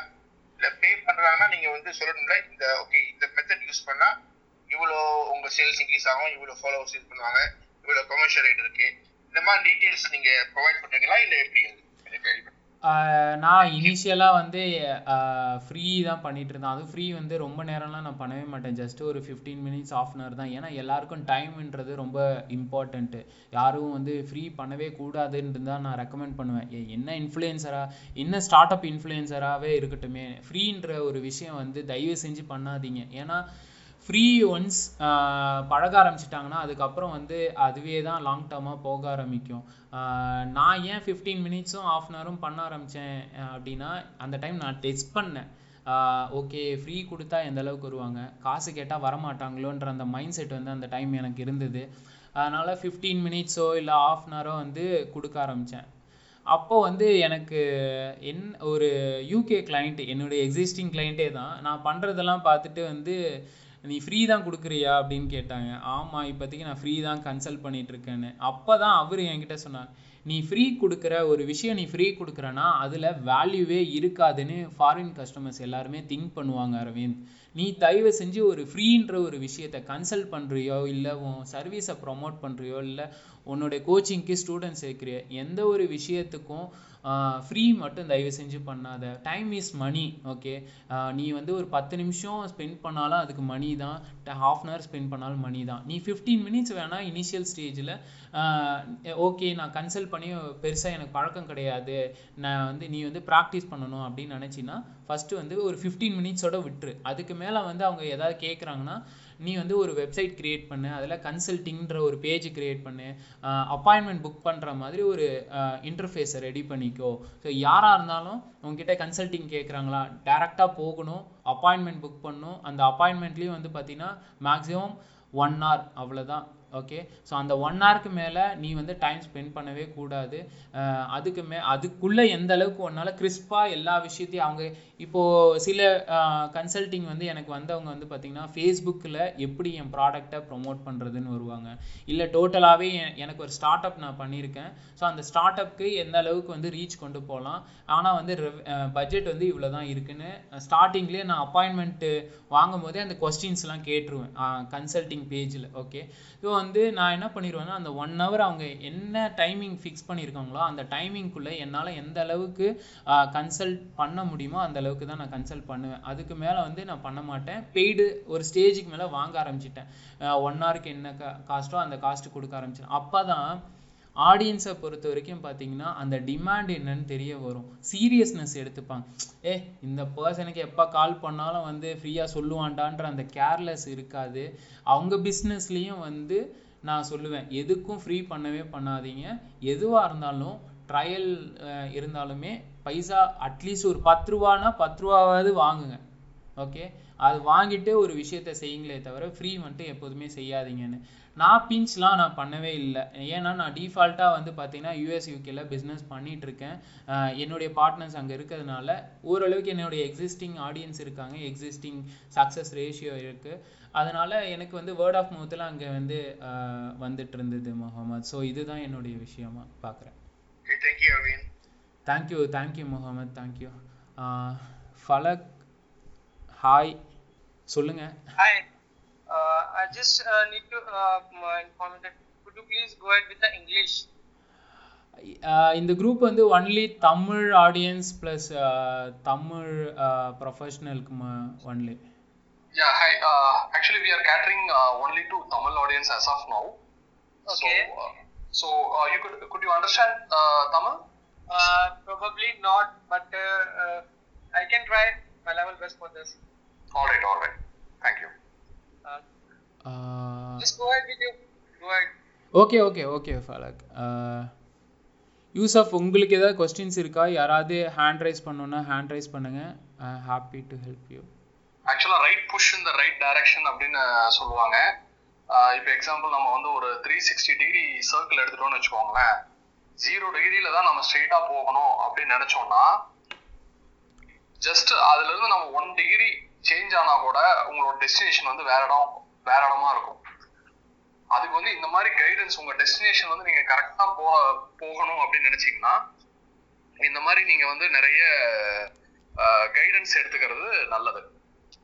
Thank you JP. John, hi John. Sorry, நான் உள்ள வந்துட்டு கொஞ்ச நேரம் இன்ஆக்டிவ் ஆயிட்டேன். ஓகே, உங்க ரியல் நேம்?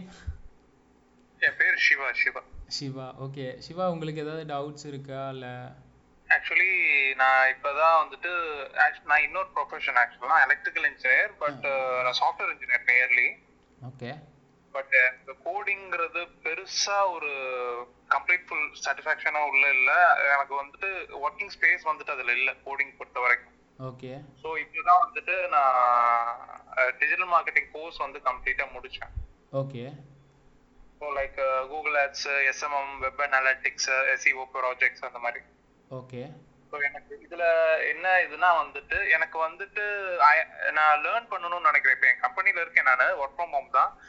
எனக்கு பெருசா ஒர்க் இருக்காது இந்த கம்பெனி பொறுத்த வரைக்கும். ஓகே. ஸோ இது சம்பந்தமா நான் இன்டர்ன் போய் லேர்ன் பண்றது பெஸ்ட்டுங்களா, இல்லை நான் வந்துட்டு I should quit this and அடுத்த ஜாப் போய் லேர்ன் பண்றது பெஸ்ட்? ஏன்னா எனக்கு டிஜிட்டல் மார்க்கெட்டிங் ஓரளவு இன்ட்ரெஸ்டா இருக்குங்க. அதனால தான் எனக்கு சஜஷன் கேட்க I just came into this group. Siva, உங்க நேம் சிவா தானே? ஆமா ஆமா சிவா. சிவா. ஓகே சிவா, நான் ஒரே ஒரு இது சொல்கிறேன். இங்கே யாரெல்லாம் கம்பெனி ஓனர்ஸ் இருக்காங்கன்னு எனக்கு தெரியல. நானும் ஒரு கம்பெனி ஓனர் தான்.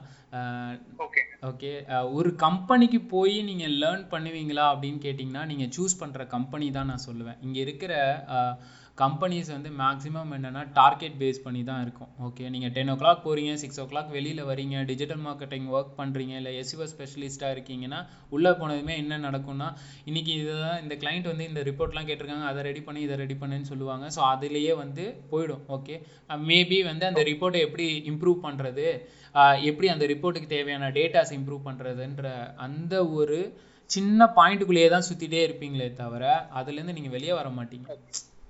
ஓகே, நீங்கள் ஆனால் எக்ஸ்பெக்ட் பண்ணி நீங்கள் உள்ளே என்ன பண்ணுவீங்க, இந்த கம்பெனிக்கு போனோன்னா நம்ம வந்து நிறையா லேர்ன் பண்ணலாம் அப்படின்னு சொல்லிட்டு நீங்கள் உள்ளே போவீங்க. எந்த ஒரு கம்பெனிலையும் வந்து 360 டிகிரி எங்கேயுமே லேர்ன் பண்ண முடியாது. என்ன பர்டிகுலராக என்ன ஒர்க் பண்ணுறீங்களோ ஸோ அந்த ஒர்க் மட்டும்தான் நீங்கள் பார்ப்பீங்க கடைசி வரைக்கும். நீங்கள் வெளியில் வந்து ஜாப் குவிட் பண்ணி வெளியில் வர வரைக்கும் அதே தான் இருக்கும். மேபி அதில் ஸ்பெஷலிஸ்ட்டாக இருப்பீங்க. ஓகே, நேற்று நீங்கள் இருந்தீங்களான்னு என்னன்னு தெரியல, அப்துல்னு ஒரு பர்சன் இருந்தார். அவர் வந்து 12 years 15 years நினைக்கிறேன் அவ்வளோ எக்ஸ்பீரியன்ஸ். ஆனால் அவரே வந்து பார்த்தீங்கன்னா இனிஷியலில் எஸ்இஓவில் இருந்தாங்க, அதுக்கப்புறம் பிபிசியில் இருந்தாங்க, அதுக்கப்புறமா சோஷியல் மீடியாவில் இருந்தாங்க. இந்த மாதிரி ஒர்க் பண்ணி ஆஃப்டர் 15 yearsக்கு அப்புறம் தான் இப்போ வந்து அவர் வந்து 360 டிகிரியில் நாலேஜபிளாக இருக்காங்க. அது மட்டும் இல்லாமல் இதில் வந்து பார்த்தீங்கன்னா இப்போ ஒர்க் போகிறாங்க வராங்க அப்படின்னா அதை தாண்டி நம்ம எந்த அளவுக்கு பேஷனேட்டாக இருக்கோம், எந்த அளவுக்கு நம்ம லேர்ன் பண்ணுறோன்றது ஒரு விஷயம் இருக்குது. இப்போ நீங்களே வந்து ஒரு எஸ்இஓ எக்ஸ்பர்ட்டாக இல்லை எஸ்இஓ ஸ்பெஷலிஸ்ட்டாக ஒரு கம்பெனியில் போய் ஜாயின் பண்ணுறீங்க அப்படின்னு வச்சுக்கோங்களேன். 10 to 6 ஜாப் பண்ணுறீங்க. ஒன்ஸ் வீட்டுக்கு ரீச் பண்ணதுமே நீங்கள் எந்த அளவுக்கு மற்ற ஃபீல்டெல்லாம் இன்ட்ரெஸ்டடாக வந்து லேர்ன் பண்ணுறீங்க, வெபினார்ஸ் அட்டன் பண்ணுறீங்க, இல்லை ஆர்டிகல்ஸ் படிக்கிறீங்க, சின்ன சின்ன விஷயங்களே எந்த அளவுக்கு நீங்கள் லேர்ன் பண்ணுறீங்கன்றது ஒரு விஷயம் இருக்குது. அதுதான் நம்ம வந்து கோர்ஸ்லேயே லேர்ன் பண்ணிட்டோமே, இன்னும் என்ன லேர்ன் பண்ணுறதுக்குன்னு கேட்டிங்கன்னா, இன்னைக்கு டே பை டே வந்து பார்த்திங்கன்னா இப்போ உள்ள காலகட்டத்தில் நிறையா சேஞ்சஸ் நடந்துகிட்ருக்கு. அதே மாதிரி ஒவ்வொரு பர்சனுக்கும் ஒவ்வொரு ஸ்ட்ராட்டஜி இருக்குது. ஓகே, இப்போ பிபிசியாக இருக்கட்டும், ஒரு பர்சனுக்கு ஹேக் பண்ணி சீக்கிரமாக வந்து ஆட்ஸை வந்து கன்வர்ஷனாக கொண்டு வர தெரியும். சில பேருக்கு வந்து மணி கம்மியாக இன்வெஸ்ட் பண்ணி கன்வர்ஷன்ஸ் அதிகமாக கொண்டு வர தெரியும். இந்த மாதிரி நிறைய பர்சன் வந்து இண்டிவிஜுவலாக வந்து ரிசர்ச் பண்ணியிருப்பாங்க, இண்டிவிஜுவலாக ஸ்ட்ராட்டஜி இருக்கும், இண்டிவிஜுவலாக கேஸ் ஸ்டடீஸ்லாம் இருக்கும். அதெல்லாம் நீங்கள் படிக்க உங்களால் வந்து சக்ஸஸ் ரேஷியோ பார்க்க முடியும். ஓகே, நீங்கள் அதனால வந்து நான் இப்போ உங்களுக்கு வந்து ஜாப்லாம் போகாதீங்க, நீங்கள் ஃபுல் டைமாக பாருங்கன்னு நான் சொல்ல மாட்டேன். ஓகே, இல்லை நீங்கள் ஜாப் போயிட்டு இதை பண்ணுங்கன்னு சொல்ல மாட்டேன். அது உங்களோட மைண்ட் செட்டு தான் இது எல்லாமே. ஓகே, என்ன கேட்டிங்கன்னா நான் இனிஷியலாக ஜாப் போனேன், எனக்கு பெருசாக செட் ஆகலைன்னு வச்சுக்கோங்களேன். நமக்கும் இந்த ஜாபுக்கெல்லாம் செட் ஆகாது, 10 to 6 ஜாப்லாம் வந்து வேலைக்கு ஆகாது. ஏன்னா என்னுடைய திங்கிங் லெவல் வந்து அப்போ வந்து அந்த ஜாப் வந்து செட் ஆகலை. என்னடா நம்ம இப்படி திங்க் பண்ணுறோம், ஆனால் ஜாப் இப்படி இருக்கே, நம்ம வெளியில் வந்துடலாம், அந்த கம்ஃபர்ட் ஜோனை விட்டு வெளியில் வந்துடலான்னு ரிஸ்க் எடுத்தேன், லைஃப்பில் ரிஸ்க் எடுத்தேன், சக்ஸஸ் ஆனேன். ஸோ இதுதான் என்னுடைய இதாக நான் பாயிண்டாக பார்க்குறேன். ஆனால் ஒவ்வொருத்தங்களுக்கும் ஒவ்வொரு சிச்சுவேஷன்னு ஒன்று இருக்குது. உங்களோட சிச்சுவேஷன் என்னன்றது எனக்கு தெரியாது, நீங்கள் தான் பிளான் பண்ணணும்.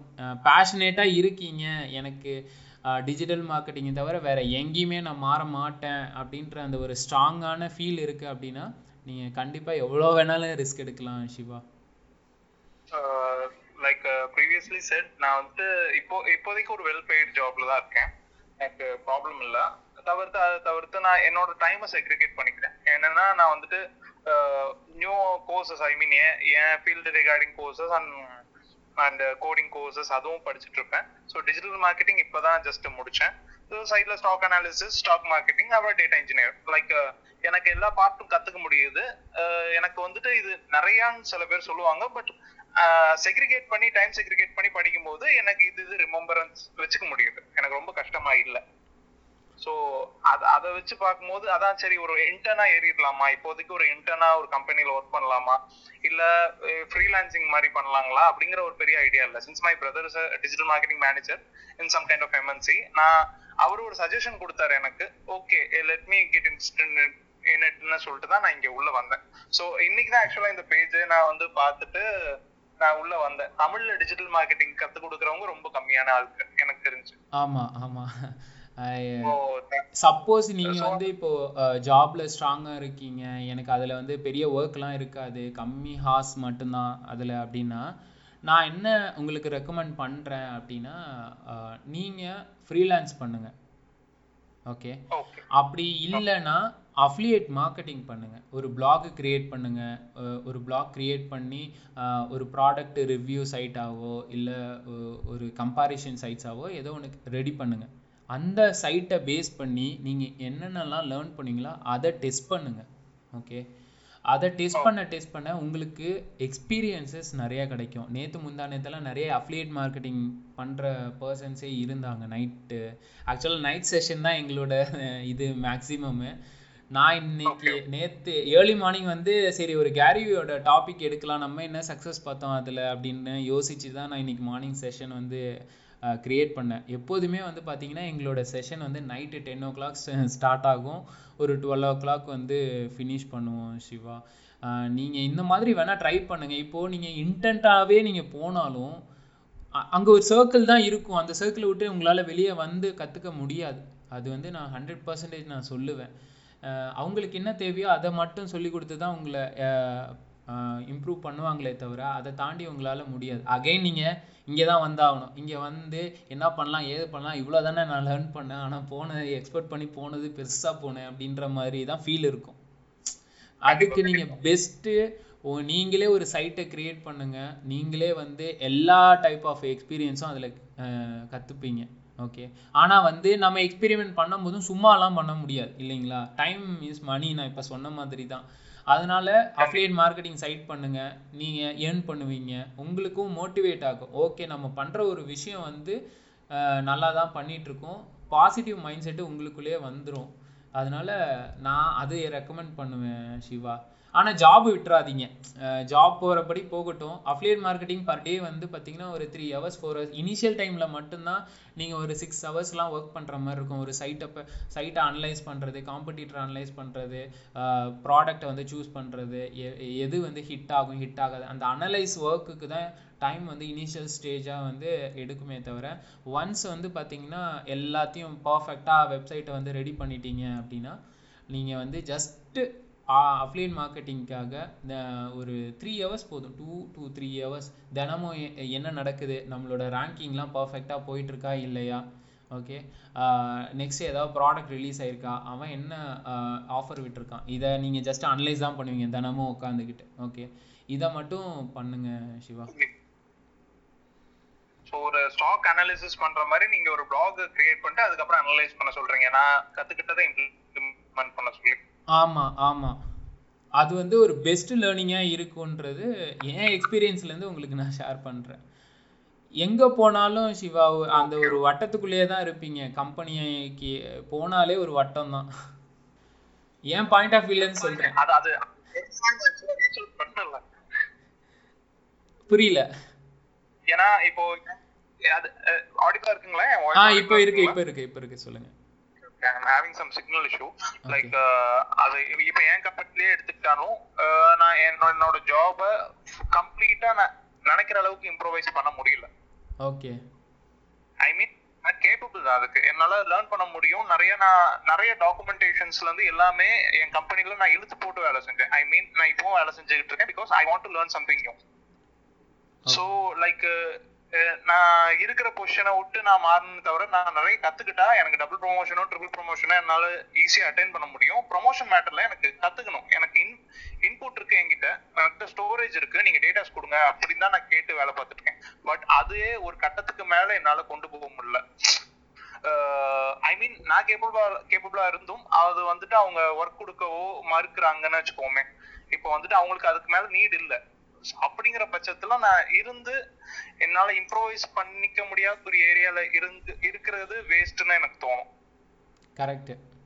ஸோ அதனாலதான் வந்துட்டு எனக்கு இப்போ நான் 2-3 பண்ணுவேன். இப்போ வந்துட்டு ஸ்டாக் அனாலிசிஸ் பண்ணிட்டு டேட்டா இன்ஜினியரிங் பண்ணும் போது நிறைய பேர் ஏன் 2-3 ஃபீல்ட்ல கால் வைக்கிற, ஆத்துல ஒரு கால் வைக்காத சேத்துல ஒரு கால் வைக்காதம்பாங்க.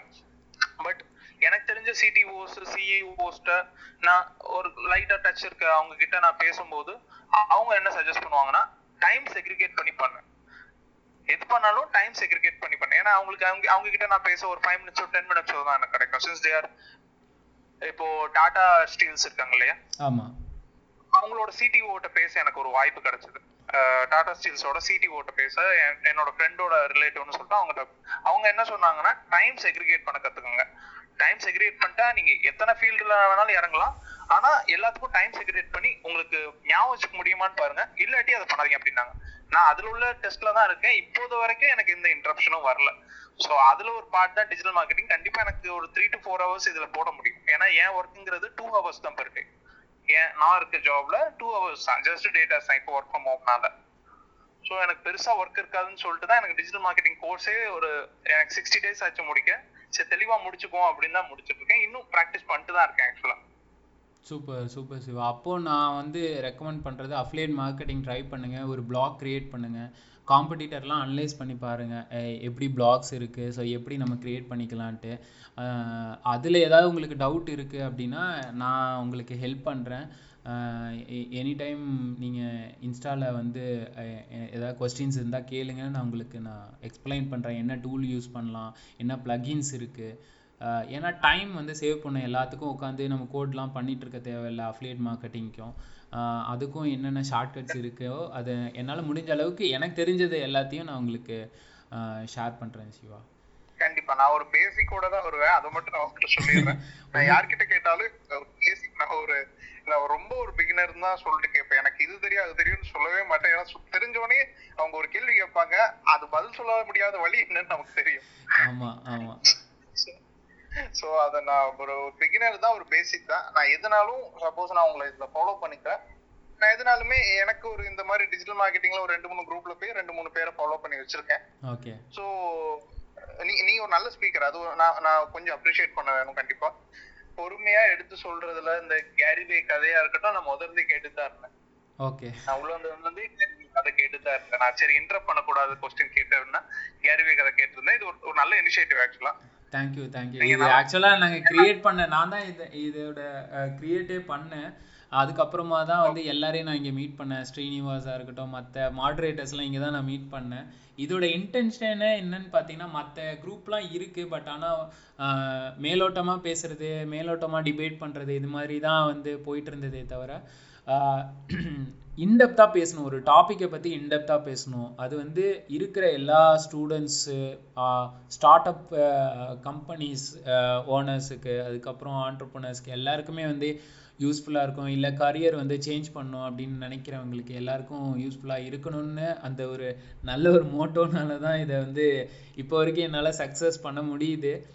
தினமும் வந்து யாராவது ஒரு எக்ஸ்பர்ட்டை வந்து இன்வைட் பண்ணணுன்ற பிளானிங்லாம் இருக்குது. அவங்களையும் வந்து ஸ்டோரிஸ் வந்து ஷேர் பண்ண சொல்லலாம், ஸ்ட்ராட்டஜிஸ் வந்து ஷேர் பண்ண சொல்லலான்ற ஐடியாலெல்லாம் இருக்கேன். என்னால் முடிஞ்ச அளவுக்கு இருக்கிற டைமிங்கில் இதையும் பார்த்துட்டு இருக்கேன். அதனால தான் நைட்டு 10 o'clock க்ரியேட் பண்ணுறோன்னு வச்சுக்கோங்களேன். ஏன்னா டே டைமில் எல்லாருக்குமே ஆஃபீஸ் ஒர்க் இருக்கும், ஏதாவது ஒரு கமிட்மெண்ட்டில் இருந்துகிட்டு இருப்பாங்க. ஒன்ஸ் ஈவினிங் அப்புறமா தான் கொஞ்சம் கொஞ்சமாக எல்லோரும் ஃப்ரீயாக ஆரம்பிப்பாங்க. அதனாலேயே 10 o'clock க்ரியேட் பண்ணுறோம். இப்போ வரைக்கும் 12ன்னு பிளான் பண்ணுறோம், ஆனால் 1 o'clock வரைக்கும் செஷன்ஸ் போயிட்டு தான் இருக்கு சிவா. கண்டிப்பா கண்டிப்பா நீங்க பண்றது நல்ல இனிஷியேட்டிவ். நீங்க இதே மாதிரி கண்டினியூ பண்ணுங்க, நான் உங்களை ஃபாலோ பண்ணிட்டே இருக்கேன்.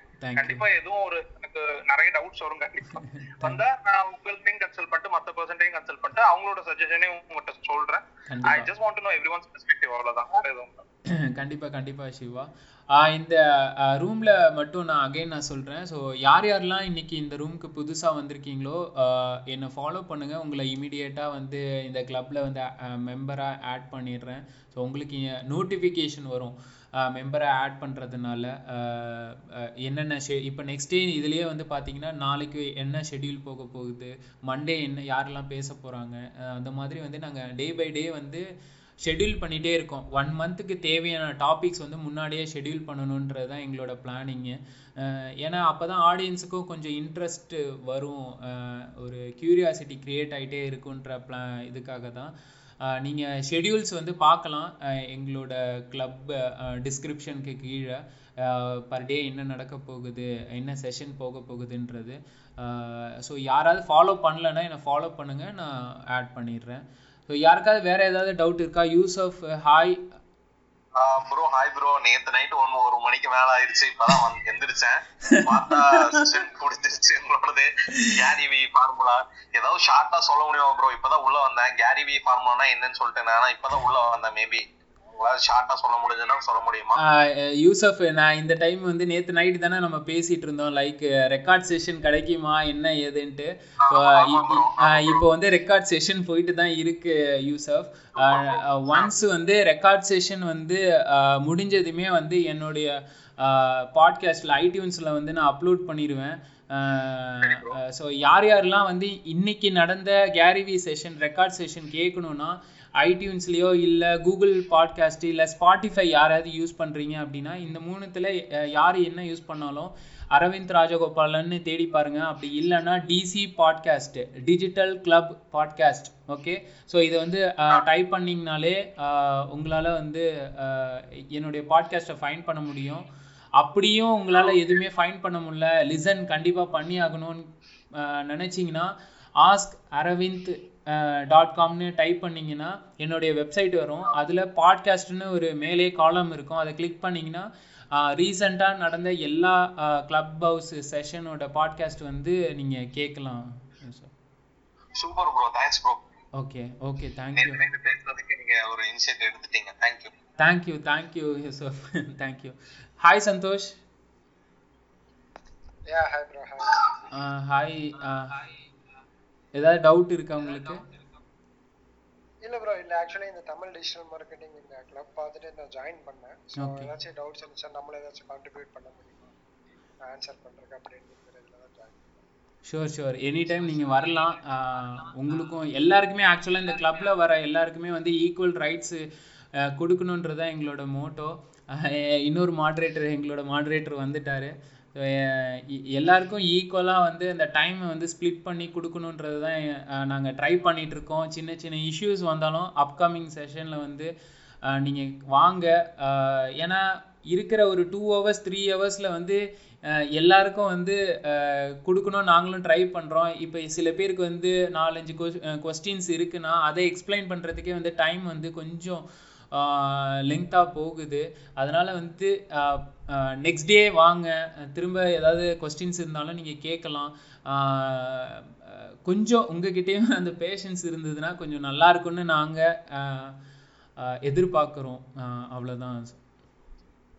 கண்டிப்பாக ப்ரோ, நான் கிளப்பை வந்து நான் ஃபாலோ பண்ணிக்கிறேன். ஸோ எப்பப்பெல்லாம் நீங்கள் ரூம் போடுறேன் ஸ்டார்ட் பண்ணாலும் நான் வந்து ஜாயின் பண்ணிக்கிறேன். ஸோ ஏதாச்சும் என்னால் ஷேர் பண்ண முடிஞ்சா ஷேர் பண்ணுறேன். எனக்கு ஏதாச்சும் டவுட்ஸ் இருந்தாலும் கண்டிப்பாக சந்தோஷ். ஃபாலோ பண்ணிங்கன்னா நான் என்ன ஷெடியூல் பண்ணுறதுன்றது உங்களுக்கு நோட்டிஃபிகேஷன் வராதுன்னு நினைக்கிறேன்.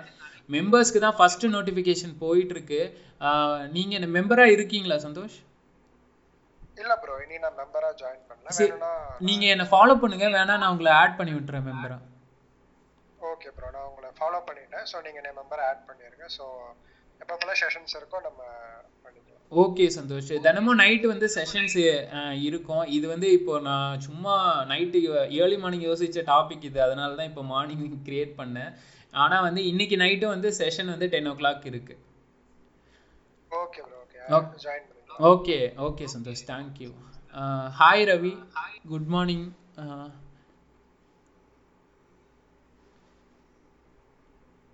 ஹாய் அரவிந்த் ப்ரோ, இன்னைக்கு செஷன் 9 PM போட்டுருக்கீங்க. திரும்ப ஒரு கன்ஃபியூஷன் ஆயிடுச்சு. ஓகே, இன்னைக்கு செஷன் 9 o'clock எல்லாம் வந்து. ஹலோ. ஹாய். ஹலோ, நான் கார்த்திக் பேசுறேன். நான் மதுரையில பேசுறேன். நான் நேற்று நைட்டு நான் உங்களுடைய மீட்டிங்ஸ் வந்து இது பண்ணிட்டு இருந்தேன். அப்போ நீங்க கொஞ்சம் லெவல்ல நீங்க பேசிட்டு இருந்தீங்க. அதுல எனக்கு சில டவுட்ஸ் வந்து அதை வந்து கிளாரிஃபை பண்றதுக்கு தான் வந்து கேட்குறேன். எனக்கு ஒரு கொரி இருக்குது. இப்போ டெலிட்டட் கண்டென்ட் பத்தி இவர் கோபி அவர் பேசிட்டு இருந்தாரு. அவரு இப்போ நம்ம டெலிட்டட் டொமைன்ஸ்ல இருந்து நம்ம இப்போ கண்டென்ட் வந்து எடுக்கணும்னு வைங்களேன். ஸோ அது பேலரிசம் செக்கர்ல இருந்து அது வந்து நம்ம அதை எடுத்து நம்ம வந்து ஸ்பின் பண்ணி இது பண்ண முடியுமா? அதை பல்கரிசம் இஷ்யூ வராதுன்னு கேக்குறீங்களா இல்ல எப்படி கேக்குறீங்க? கிளியரா கேளுங்க. ஆமா பல்கரிசம் இஷ்யூ வராதா? வராது. ஏன்னு கேட்டிங்கன்னா இண்டெக்ஸ்லேருந்தே அந்த கான்டென்ட்டே ஒரு ஸ்டேஜுக்கு மேலே போயிடும் ஓல்டு டொமைனில். இப்போ நான் வந்து ஒரு டொமைன் வாங்குறேன்னு வச்சுக்கோங்களேன். ஓகே. ஸோ அந்த டொமைனை வந்து வேபேக் மிஷினில் வந்து வேபேக் மிஷின்னு ஒரு டூல் இருக்குது. ஸோ அதில் வந்து போய் பார்த்தீங்கன்னா இண்டெக்ஸ் ஆன கான்டென்ட்லாம் அங்கே ஸ்டோரேஜ் ஆகிருக்கும், அந்த டேட்டாபேஸில் இருக்குமே தவிர. ஆனால் வந்து இண்டெக்ஸில் வந்து இருக்கவே இருக்காது. நிறையா எக்ஸ்பயர்டு கான்டென்ட்டே வந்து இன்னும் நிறைய பேர் யூஸ் பண்ணிகிட்டு இருக்காங்க. அதுக்கு பேர் என்னென்னா எக்ஸ்பயர்டு கான்டென்ட்னு சொல்லுவாங்க. எப்படி நம்ம எக்ஸ்பயர்டு டொமைன்னு சொல்கிறோம், அதே மாதிரி ஒரு ஸ்டேஜுக்கு மேலே எக்ஸ்பயர்டு கான்டென்ட் இங்கே வந்து நிறையா இருக்குது. ஓகே, நீங்கள் இந்த வேபேக் மிஷின்லேருந்தும் கூட அந்த கான்டென்ட்டை வந்து ஃபைண்ட் பண்ண முடியும். நிறைய டூல் இருக்குதுன்னு நினைக்கிறேன். எனக்கு தெரிஞ்சு பிஎஸ்டபிள்யூலலாம் வந்து பார்த்தீங்கன்னா ரைட், நீங்க சொன்ன வேபேக் மிஷின் அந்த ஆர்ச்சிவ் இதுல போயிட்டு ஆமா உங்களால எடுத்துக்க முடியும் கார்த்தி. ஸோ அது வந்து இஷ்யூ கிடையாது. நீங்க ஒரு இப்போ ஒரு மணி சைட்டுக்கு எல்லாம் ரெடி பண்றீங்கன்னா அது நான் ரெக்கமெண்ட் பண்ண மாட்டேன். இதுவே வந்து இந்த பிபிஎன் அஃபிலியேட் மார்க்கெட்டிங்க்கு உள்ள பிளாகு இதெல்லாம் வந்து யூஸ் பண்ணிக்கோங்க. ஆனால் என்ன கேட்டிங்கன்னா எந்த அளவுக்கு நீங்கள் ஃப்ரெஷ்ஷாக வந்து கொண்டு வரீங்களோ அந்த அளவுக்கு உங்களுக்கு பெனிஃபிட்டுன்னு நான் சொல்லுவேன் கார்த்தி. ஆனால் அந்த எக்ஸ்பயர் கான்டென்ட்லாம் யார் யூஸ் பண்ணுவாங்கன்னு கேட்டிங்கன்னா பிபிஎன் டொமைன்ஸ் உள்ளவங்க தான் அதிகமாக யூஸ் பண்ணுவாங்க. ஏன்னா பிபிஎன் டொமைனில் நிறைய கான்டென்ட் வந்து பப்ளிஷ் பண்ணிட்டே இருக்கணும். அப்போ தான் வந்து கஸ்டமர் கிட்டேயோ இல்லை நம்ம ஒரு அஃபிலியேட் பிளாகில் வந்து ரேங்கிங் கொண்டு வரணுன்னா இன்வெஸ்ட் பண்ணாமல் இருக்க முடியும். அதுக்காக தான் அதை யூஸ் பண்ணுவாங்க எக்ஸ்பயர்டு கான்டென்ட்டை பொறுத்த வரைக்கும். மணி சைட்டில் அதிகமாக யூஸ் பண்ணுறது கம்மி தான். இந்த இது கண்டென்ட் ஸ்பின் பண்றதெல்லாம் வந்து இப்போ என்கரேஜ் பண்றாங்களா? அது நான் என்கரேஜ் பண்றது இல்ல கார்த்தி, கூகுளும் என்கரேஜ் பண்றது கிடையாது. அதுலயே சில பெய்டு வெர்ஷன்ஸ்லாம் இருக்கு. இப்ப நிறைய இருக்கு, பண்றவங்க பண்ணிட்டு தான் இருக்காங்க. நான் என்கரேஜ் பண்றது இல்ல. அரவிந்த், நம்ம தமிழ்நாட்டுல தான் ஒருத்தவர் இருக்காரு, கண்டென்ட் ஸ்பென்னிங் வந்து அவர் காப்பி பண்ணி ஸ்பெண்ட் பண்ண மாட்டாரு. அந்த ஜிபிடின்னு சொல்லிட்டு ஒரு ஓப்பன் அல்காரிதம் இருக்கு, அதை அவர் வந்து ஒரு பைத்தான் ப்ரோக்ராமர். ஓகேங்களா, அவர் என்ன பண்றாருன்னா ட்ரெயின் பண்றாரு ஆட்டோமேட்டிக்கா கண்டென்ட் எழுதுறதுக்கு.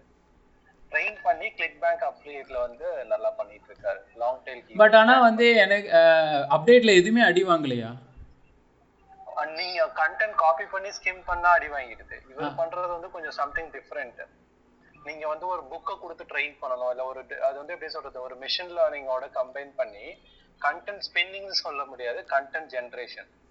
ஓகே ஓகே, அது நான் ரொம்ப நாள் ரிசர்ச் பண்ண, ரொம்ப இன்ட்ரெஸ்டிங்கா இருக்கு. அது ஜிபிடி வெர்ஷன் 3 கூட இப்போ ரீசெண்டா ரிலீஸ் பண்ணிருக்காங்க. ஓ, டூல் வந்து பிரீமியம் டூல்.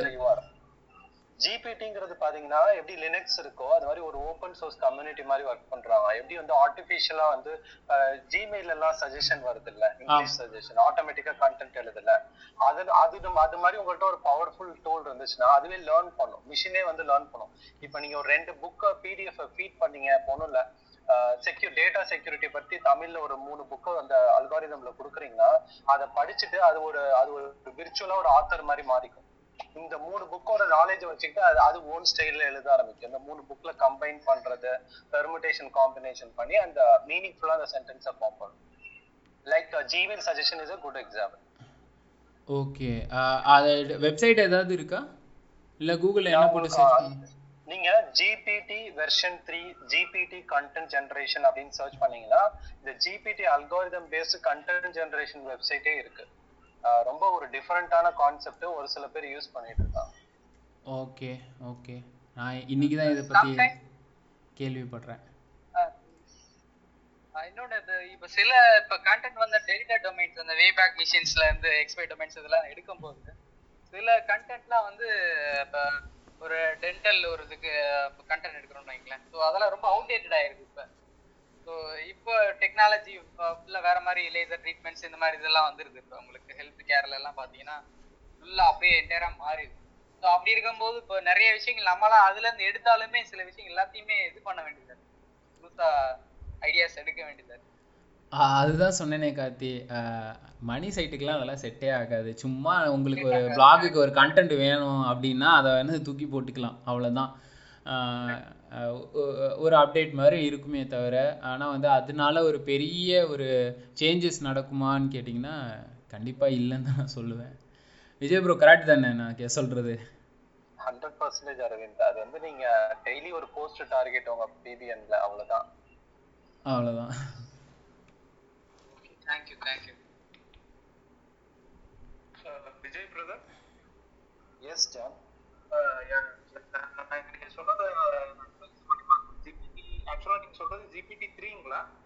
ஆமா, ஜிபிடி 3 தான் லேட்டஸ்ட் வெர்ஷன். ரொம்ப பவர்ஃபுல்லா இருக்கு அதனுடைய content generation algorithm.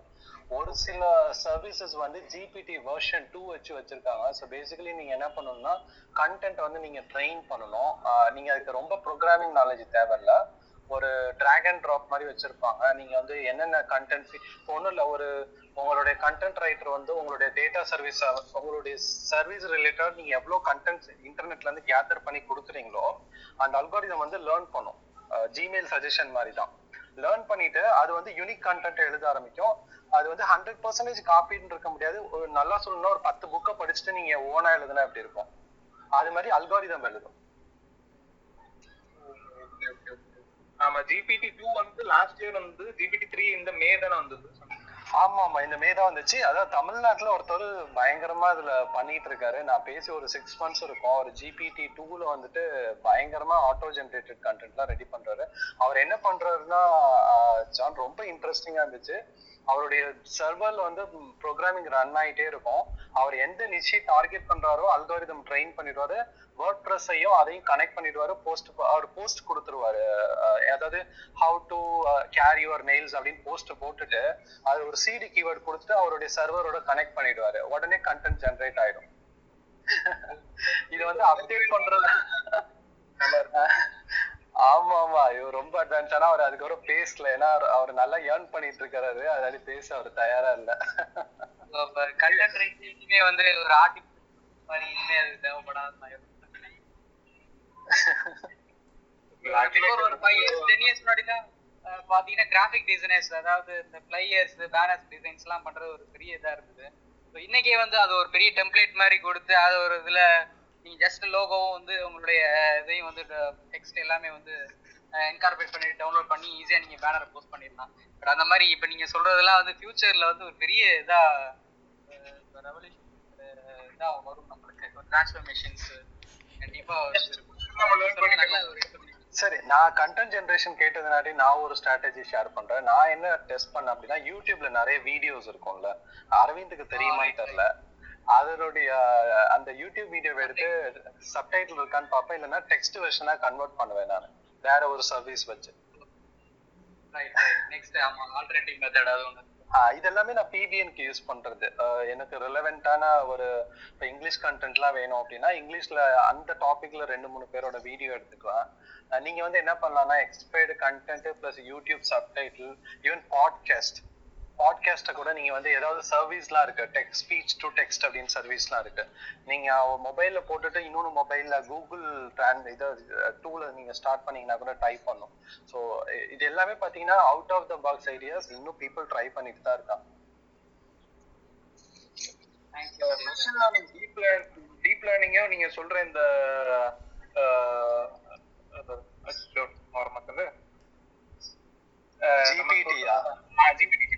Machine learning, deep லேர்னிங்லயும் அந்த ஜிபிடியோட காம்பினேஷன் தான் நீங்க சொல்ற அந்த ஆர்டிஃபிஷியல். Correct John. அது கண்டிப்பா வந்துட்டு அந்த சர்வீஸ் வந்து ஜிபிடி வெர்ஷன் 3 அப்டேட் ஆயிடுச்சுன்னா செக் பண்ணி பார்க்கலாம். இன்னொரு ஒரு சைட் ரீசன்ட்டா கண்டென்ட் ஜெனரேஷன் conversion.ai அந்த டூல் நீங்க சொல்றது. ஓகே அதுதான் ரொம்ப என்னோட பாலிஷ் ஃப்ரெண்ட் தான் ரீசன்ட்டா சொன்னா அது நல்லா இருக்கு, லைக் யூரோப்பியன் கண்ட்ரீஸ்ல அது யூஸ் பண்ணிட்டு இருக்காங்க. இப்ப அஃபிலியேட் மார்க்கெட்டிங் பண்ணிட்டு இருக்கேன் நான். சூப்பர் நல்லா இருக்கு. ஒரு நம்ம சோஷியல் மீடியா கேம்பெயின் ரன் பண்ணோம்னா அதுவே ஜென்ரேட் பண்ணிது. ஏஐ பேஸ் பண்ணி தான் அந்த டூல் ஒர்க் ஆகிட்டு இருக்கு. நமக்கு இல்லை மணி சைட்டுக்கு வேணும்னா ஜென்ரேட் பண்ணி தராங்க. ஸோ அது ஒன்றும் மணி சைட்டுக்கெலாம் நான் யூஸ் பண்ணல, கேம்பெயினுக்கு யூஸ் பண்ணி பார்த்தேன் எந்த அளவுக்கு நமக்கு தருதுன்னு. ஓகேன்னு தான் நான் சொல்லுவேன். ஓகே தருது. யாருக்குமே வந்து ஐடியாவே இல்லை எப்படி நம்ம ஒரு கேம்பெயின் ஸ்டார்ட் பண்ணுறது, அதுக்குள்ளே கேப்ஷன் எப்படி கொடுக்கணும் அப்படின்னு பிகினிங் ஸ்டேஜில் இருக்கிற பீப்புள்ஸுக்கு அது யூஸ்ஃபுல்லாக இருக்கும். அது வேஸ்ட்டுன்னு சொல்ல மாட்டேன். இப்போ நம்ம வந்து கன்வெர்ட் பண்ணணும் இல்லை ஆடியன்ஸை ட்ரிகர் பண்ணி கான்டென்ட்லாம் இருக்கணும்னா கண்டிப்பாக வந்து ரைட்டரை தான் நம்ம டிபெண்ட் பண்ணி தான் இருக்கணும். அது இது இன்னொரு பெர்ஸ்பெக்டிவா நான் விஜய் சார்கிட்ட கேட்கணும்னு நினைக்கிறேன். கேளுங்க விஜய் ப்ரோ. கூப்பிடுங்க ஜான். லைக் அரவிந்த் சொன்ன மாதிரி நம்ம இப்போதைக்கு இந்த இது யூஸ் பண்ணா கூட ஜிபிடி யூஸ் பண்ணி இது பண்ணா கூட அது நம்ம எவ்வளவு இன்புட் கொடுக்குறோமோ அதை ரெஃபர் பண்ணி மட்டும்தான் அந்த ஜிபிடி ஒர்க் ஆகுமா, இல்ல மேபி ஒரு 10 books கொடுத்தா வேற மாதிரி ரெஃபர் ஆகும், 100 books கொடுத்தா வேற மாதிரி ரெஃபர் ஆகுமா?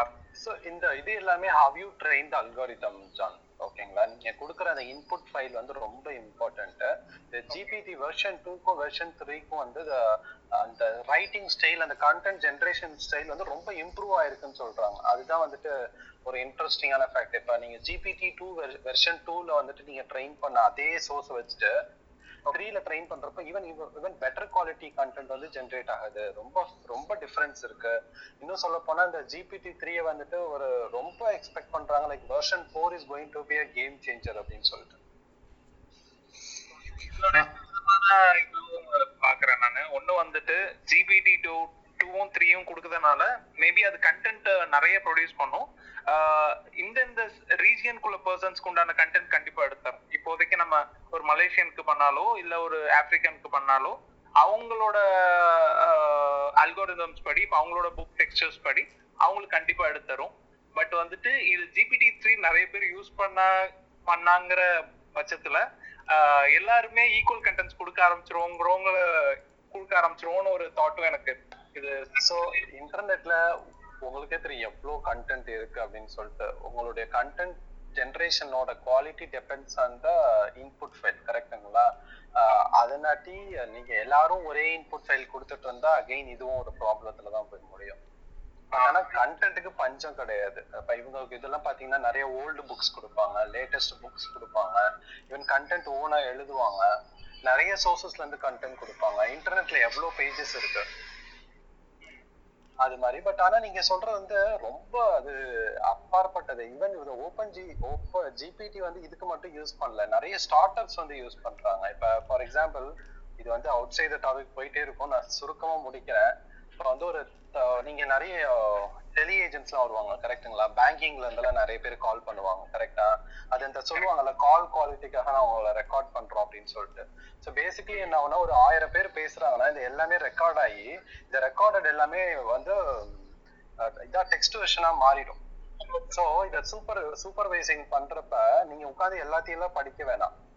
அது வந்து ஈவன் இங்கிலீஷ்ல பேசினா கூட அது வந்து டிரான்ஸ்லேட் பண்ணி சூப்பரா வந்து பண்றாங்க. ஒரு ஸ்டார்ட் அப்போட நான் மீட்டிங்ல பேசினப்பதான் பார்த்தேன், எனக்கு தமிழ் தெலுங்கு நீங்க எந்த லாங்குவேஜ் எடுத்தாலும் நீங்க 1 மணி நேரம் கஸ்டமர்கிட்ட பேசினாலும் இந்த 30வது இடத்துல அவங்க எப்படி ஹேண்டில் பண்ணாங்கன்னு சொல்லிட்டு நீங்க படிச்சுட்டு அந்த இடத்தோட வாய்ஸை மட்டும் நீங்க கேட்டு நீங்க வந்து சர்வீஸை வந்து இம்ப்ரூவ் பண்ணலாம். ஸோ இவங்க எல்லாமே பாத்தீங்கன்னா இந்த ஜிபிடி, மெஷின் லேர்னிங் இது எல்லாமே யூஸ் பண்ணி இந்தியன் லாங்குவேஜஸ் கூட ரொம்ப சூப்பரா பண்றாங்க. ஸோ இது வந்து நீங்க எஸ்இஓ இப்படின்னு பார்க்காம ஒரு ரியல் டைம் கஸ்டமர் எக்ஸ்பீரியன்ஸா இதை நம்ம பார்க்கணும்.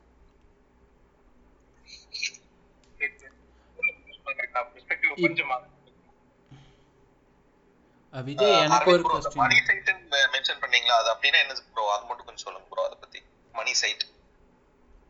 மணி சைட்டுன்றது ஒன்றும் இல்லை யூசப். நீங்கள் ப்ராடக்ட்டு, சர்வீஸு இதெல்லாம் பேஸ் பண்ணுறதெல்லாம் மணி சைட்டுதுன்றது நாங்கள் சும்மா அந்த டேர்ம் யூஸ் பண்ணுறோம், அவ்வளோதான். அதுக்குன்னு ஒரு தனி இதெல்லாம் கிடையாது. ஓகே ப்ரோ, அது என்ன டிஃபரண்டா இருக்கே? இல்லங்க உங்க வீட்ல ஒரு 4 மாம்பழ மரம் இருக்கு, ஒரு மரத்துல தான் மாம்பழம் வருது, 3 மரம் சும்மா நிழல் கொடுத்துட்டு இருக்குன்னா இதுதான் எனக்கு பணம் கொடுக்கிற மரம்னு சொல்ல மாட்டான்.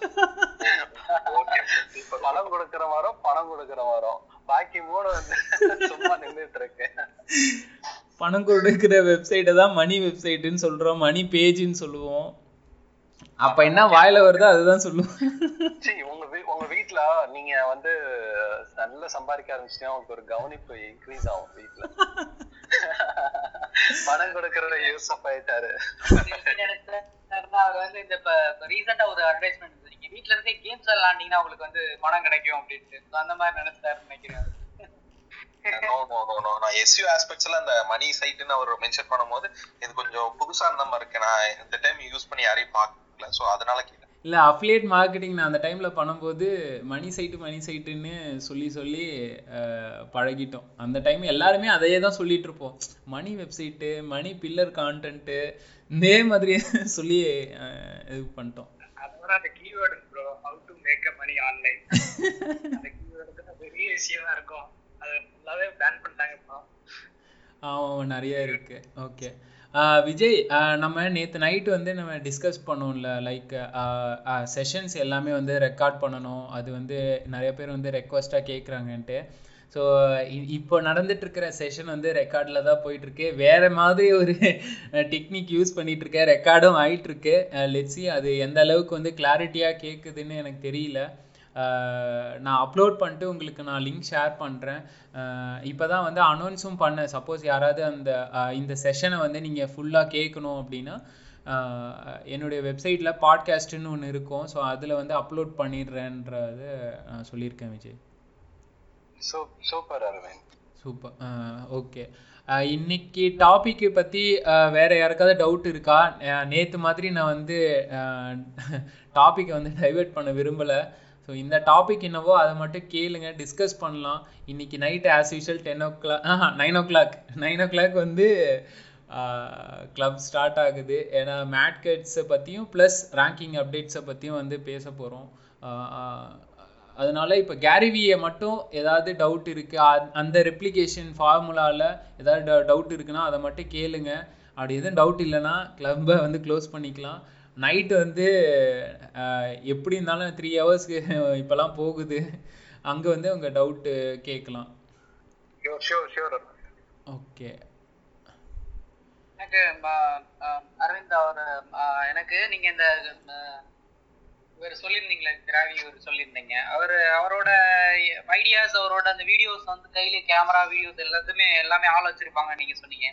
இப்போ ரீசெண்டா வந்து அந்த மாதிரி யார் பண்ணிட்டு இருக்காங்கன்னா, நான் எனக்கு இப்பதான் ஞாபகம் வந்து சுரேஷ் செல்லம் சொல்லிட்டு MLM மார்க்கெட்டிங் ஒருத்தர் பண்ணிட்டு இருக்காரு.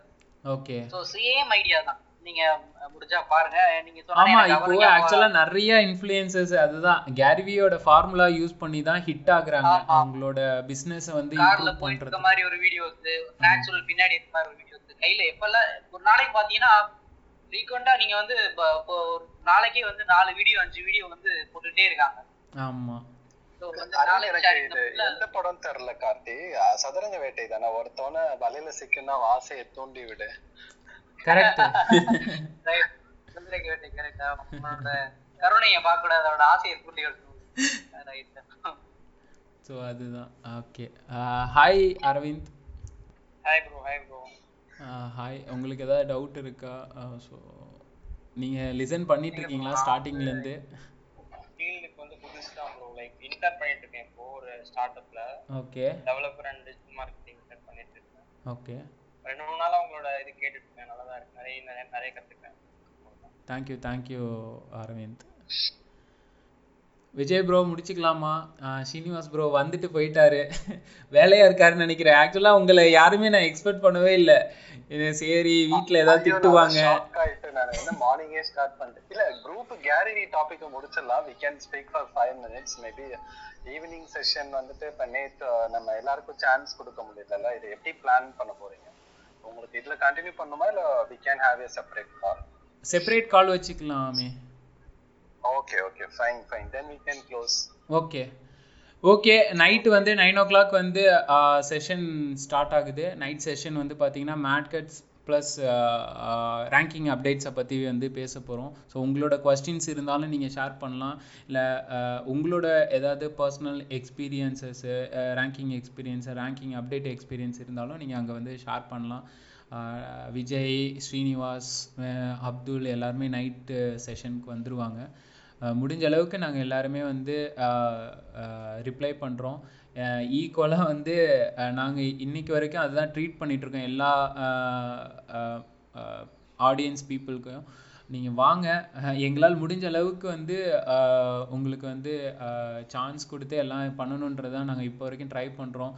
இப்போ நீங்கள் 40 பேர் இருக்கீங்கன்னா 40 பேருக்கு நாங்கள் கொடுக்க ஆரம்பிச்சோன்னா விடிய தான் நமக்கு வந்து தினமுமே செஷன்ஸ் போகும். ஸோ எல்லாருக்கும் வந்து ஒரு ரெக்வஸ்ட்டாக என்ன கேட்குறேன்னா, பேஷன்ஸோடு இருங்க. நம்மளை ஆட் பண்ணலேன்ற அந்த ஒரு இது வந்து வருத்தம் இருக்கவே வேணாம். இன்றைக்கி இல்லைனா நாளைக்கு இதே செஷன் இங்கே தானே நடக்க போகுது, எங்கே போயிட போகிறோம் நாங்கள்? உங்கள் கொஸ்டினே எங்கேயும் ஓடி போகாது, நாங்களும் எங்கேயும் ஓடி போயிட மாட்டோம். ஸோ பேஷன்ஸ் இருக்கணுன்றது என்னுடைய ஹம்பிள் ரெக்வஸ்ட், அவ்வளோதான் நான் கேட்டுக்கிறேன். Thank you so much. இப்போ மார்னிங் எல்லாரும் வந்ததுக்கு ரிப்பீட்டடாக தேங்க்யூ விஜய் ப்ரோ. நான் எக்ஸ்பெக்ட் பண்ணல நீங்கள் வருவீங்கன்றது. தேங்க்யூ விஜய்பி ப்ரோ மாட்ரேட் பண்ணதுக்கு. சிவா, கார்த்திகேயன், முகமது, சந்தோஷ், யூசப், அரவிந்த், பிரசன்னா, கார்த்திக் ராஜா, பிரியங்கா, சேகர், கிரீவ், எல்லாருக்கும் தேங்க்யூ. ஏதாவது இருக்கா? எல்லாம் முடிச்சிடலாமா? க்ளோஸ் பண்ணிடலாமா? க்ளோஸ் பண்ணிடலாம். Okay thank you. Okay, thank you. Thank you very much.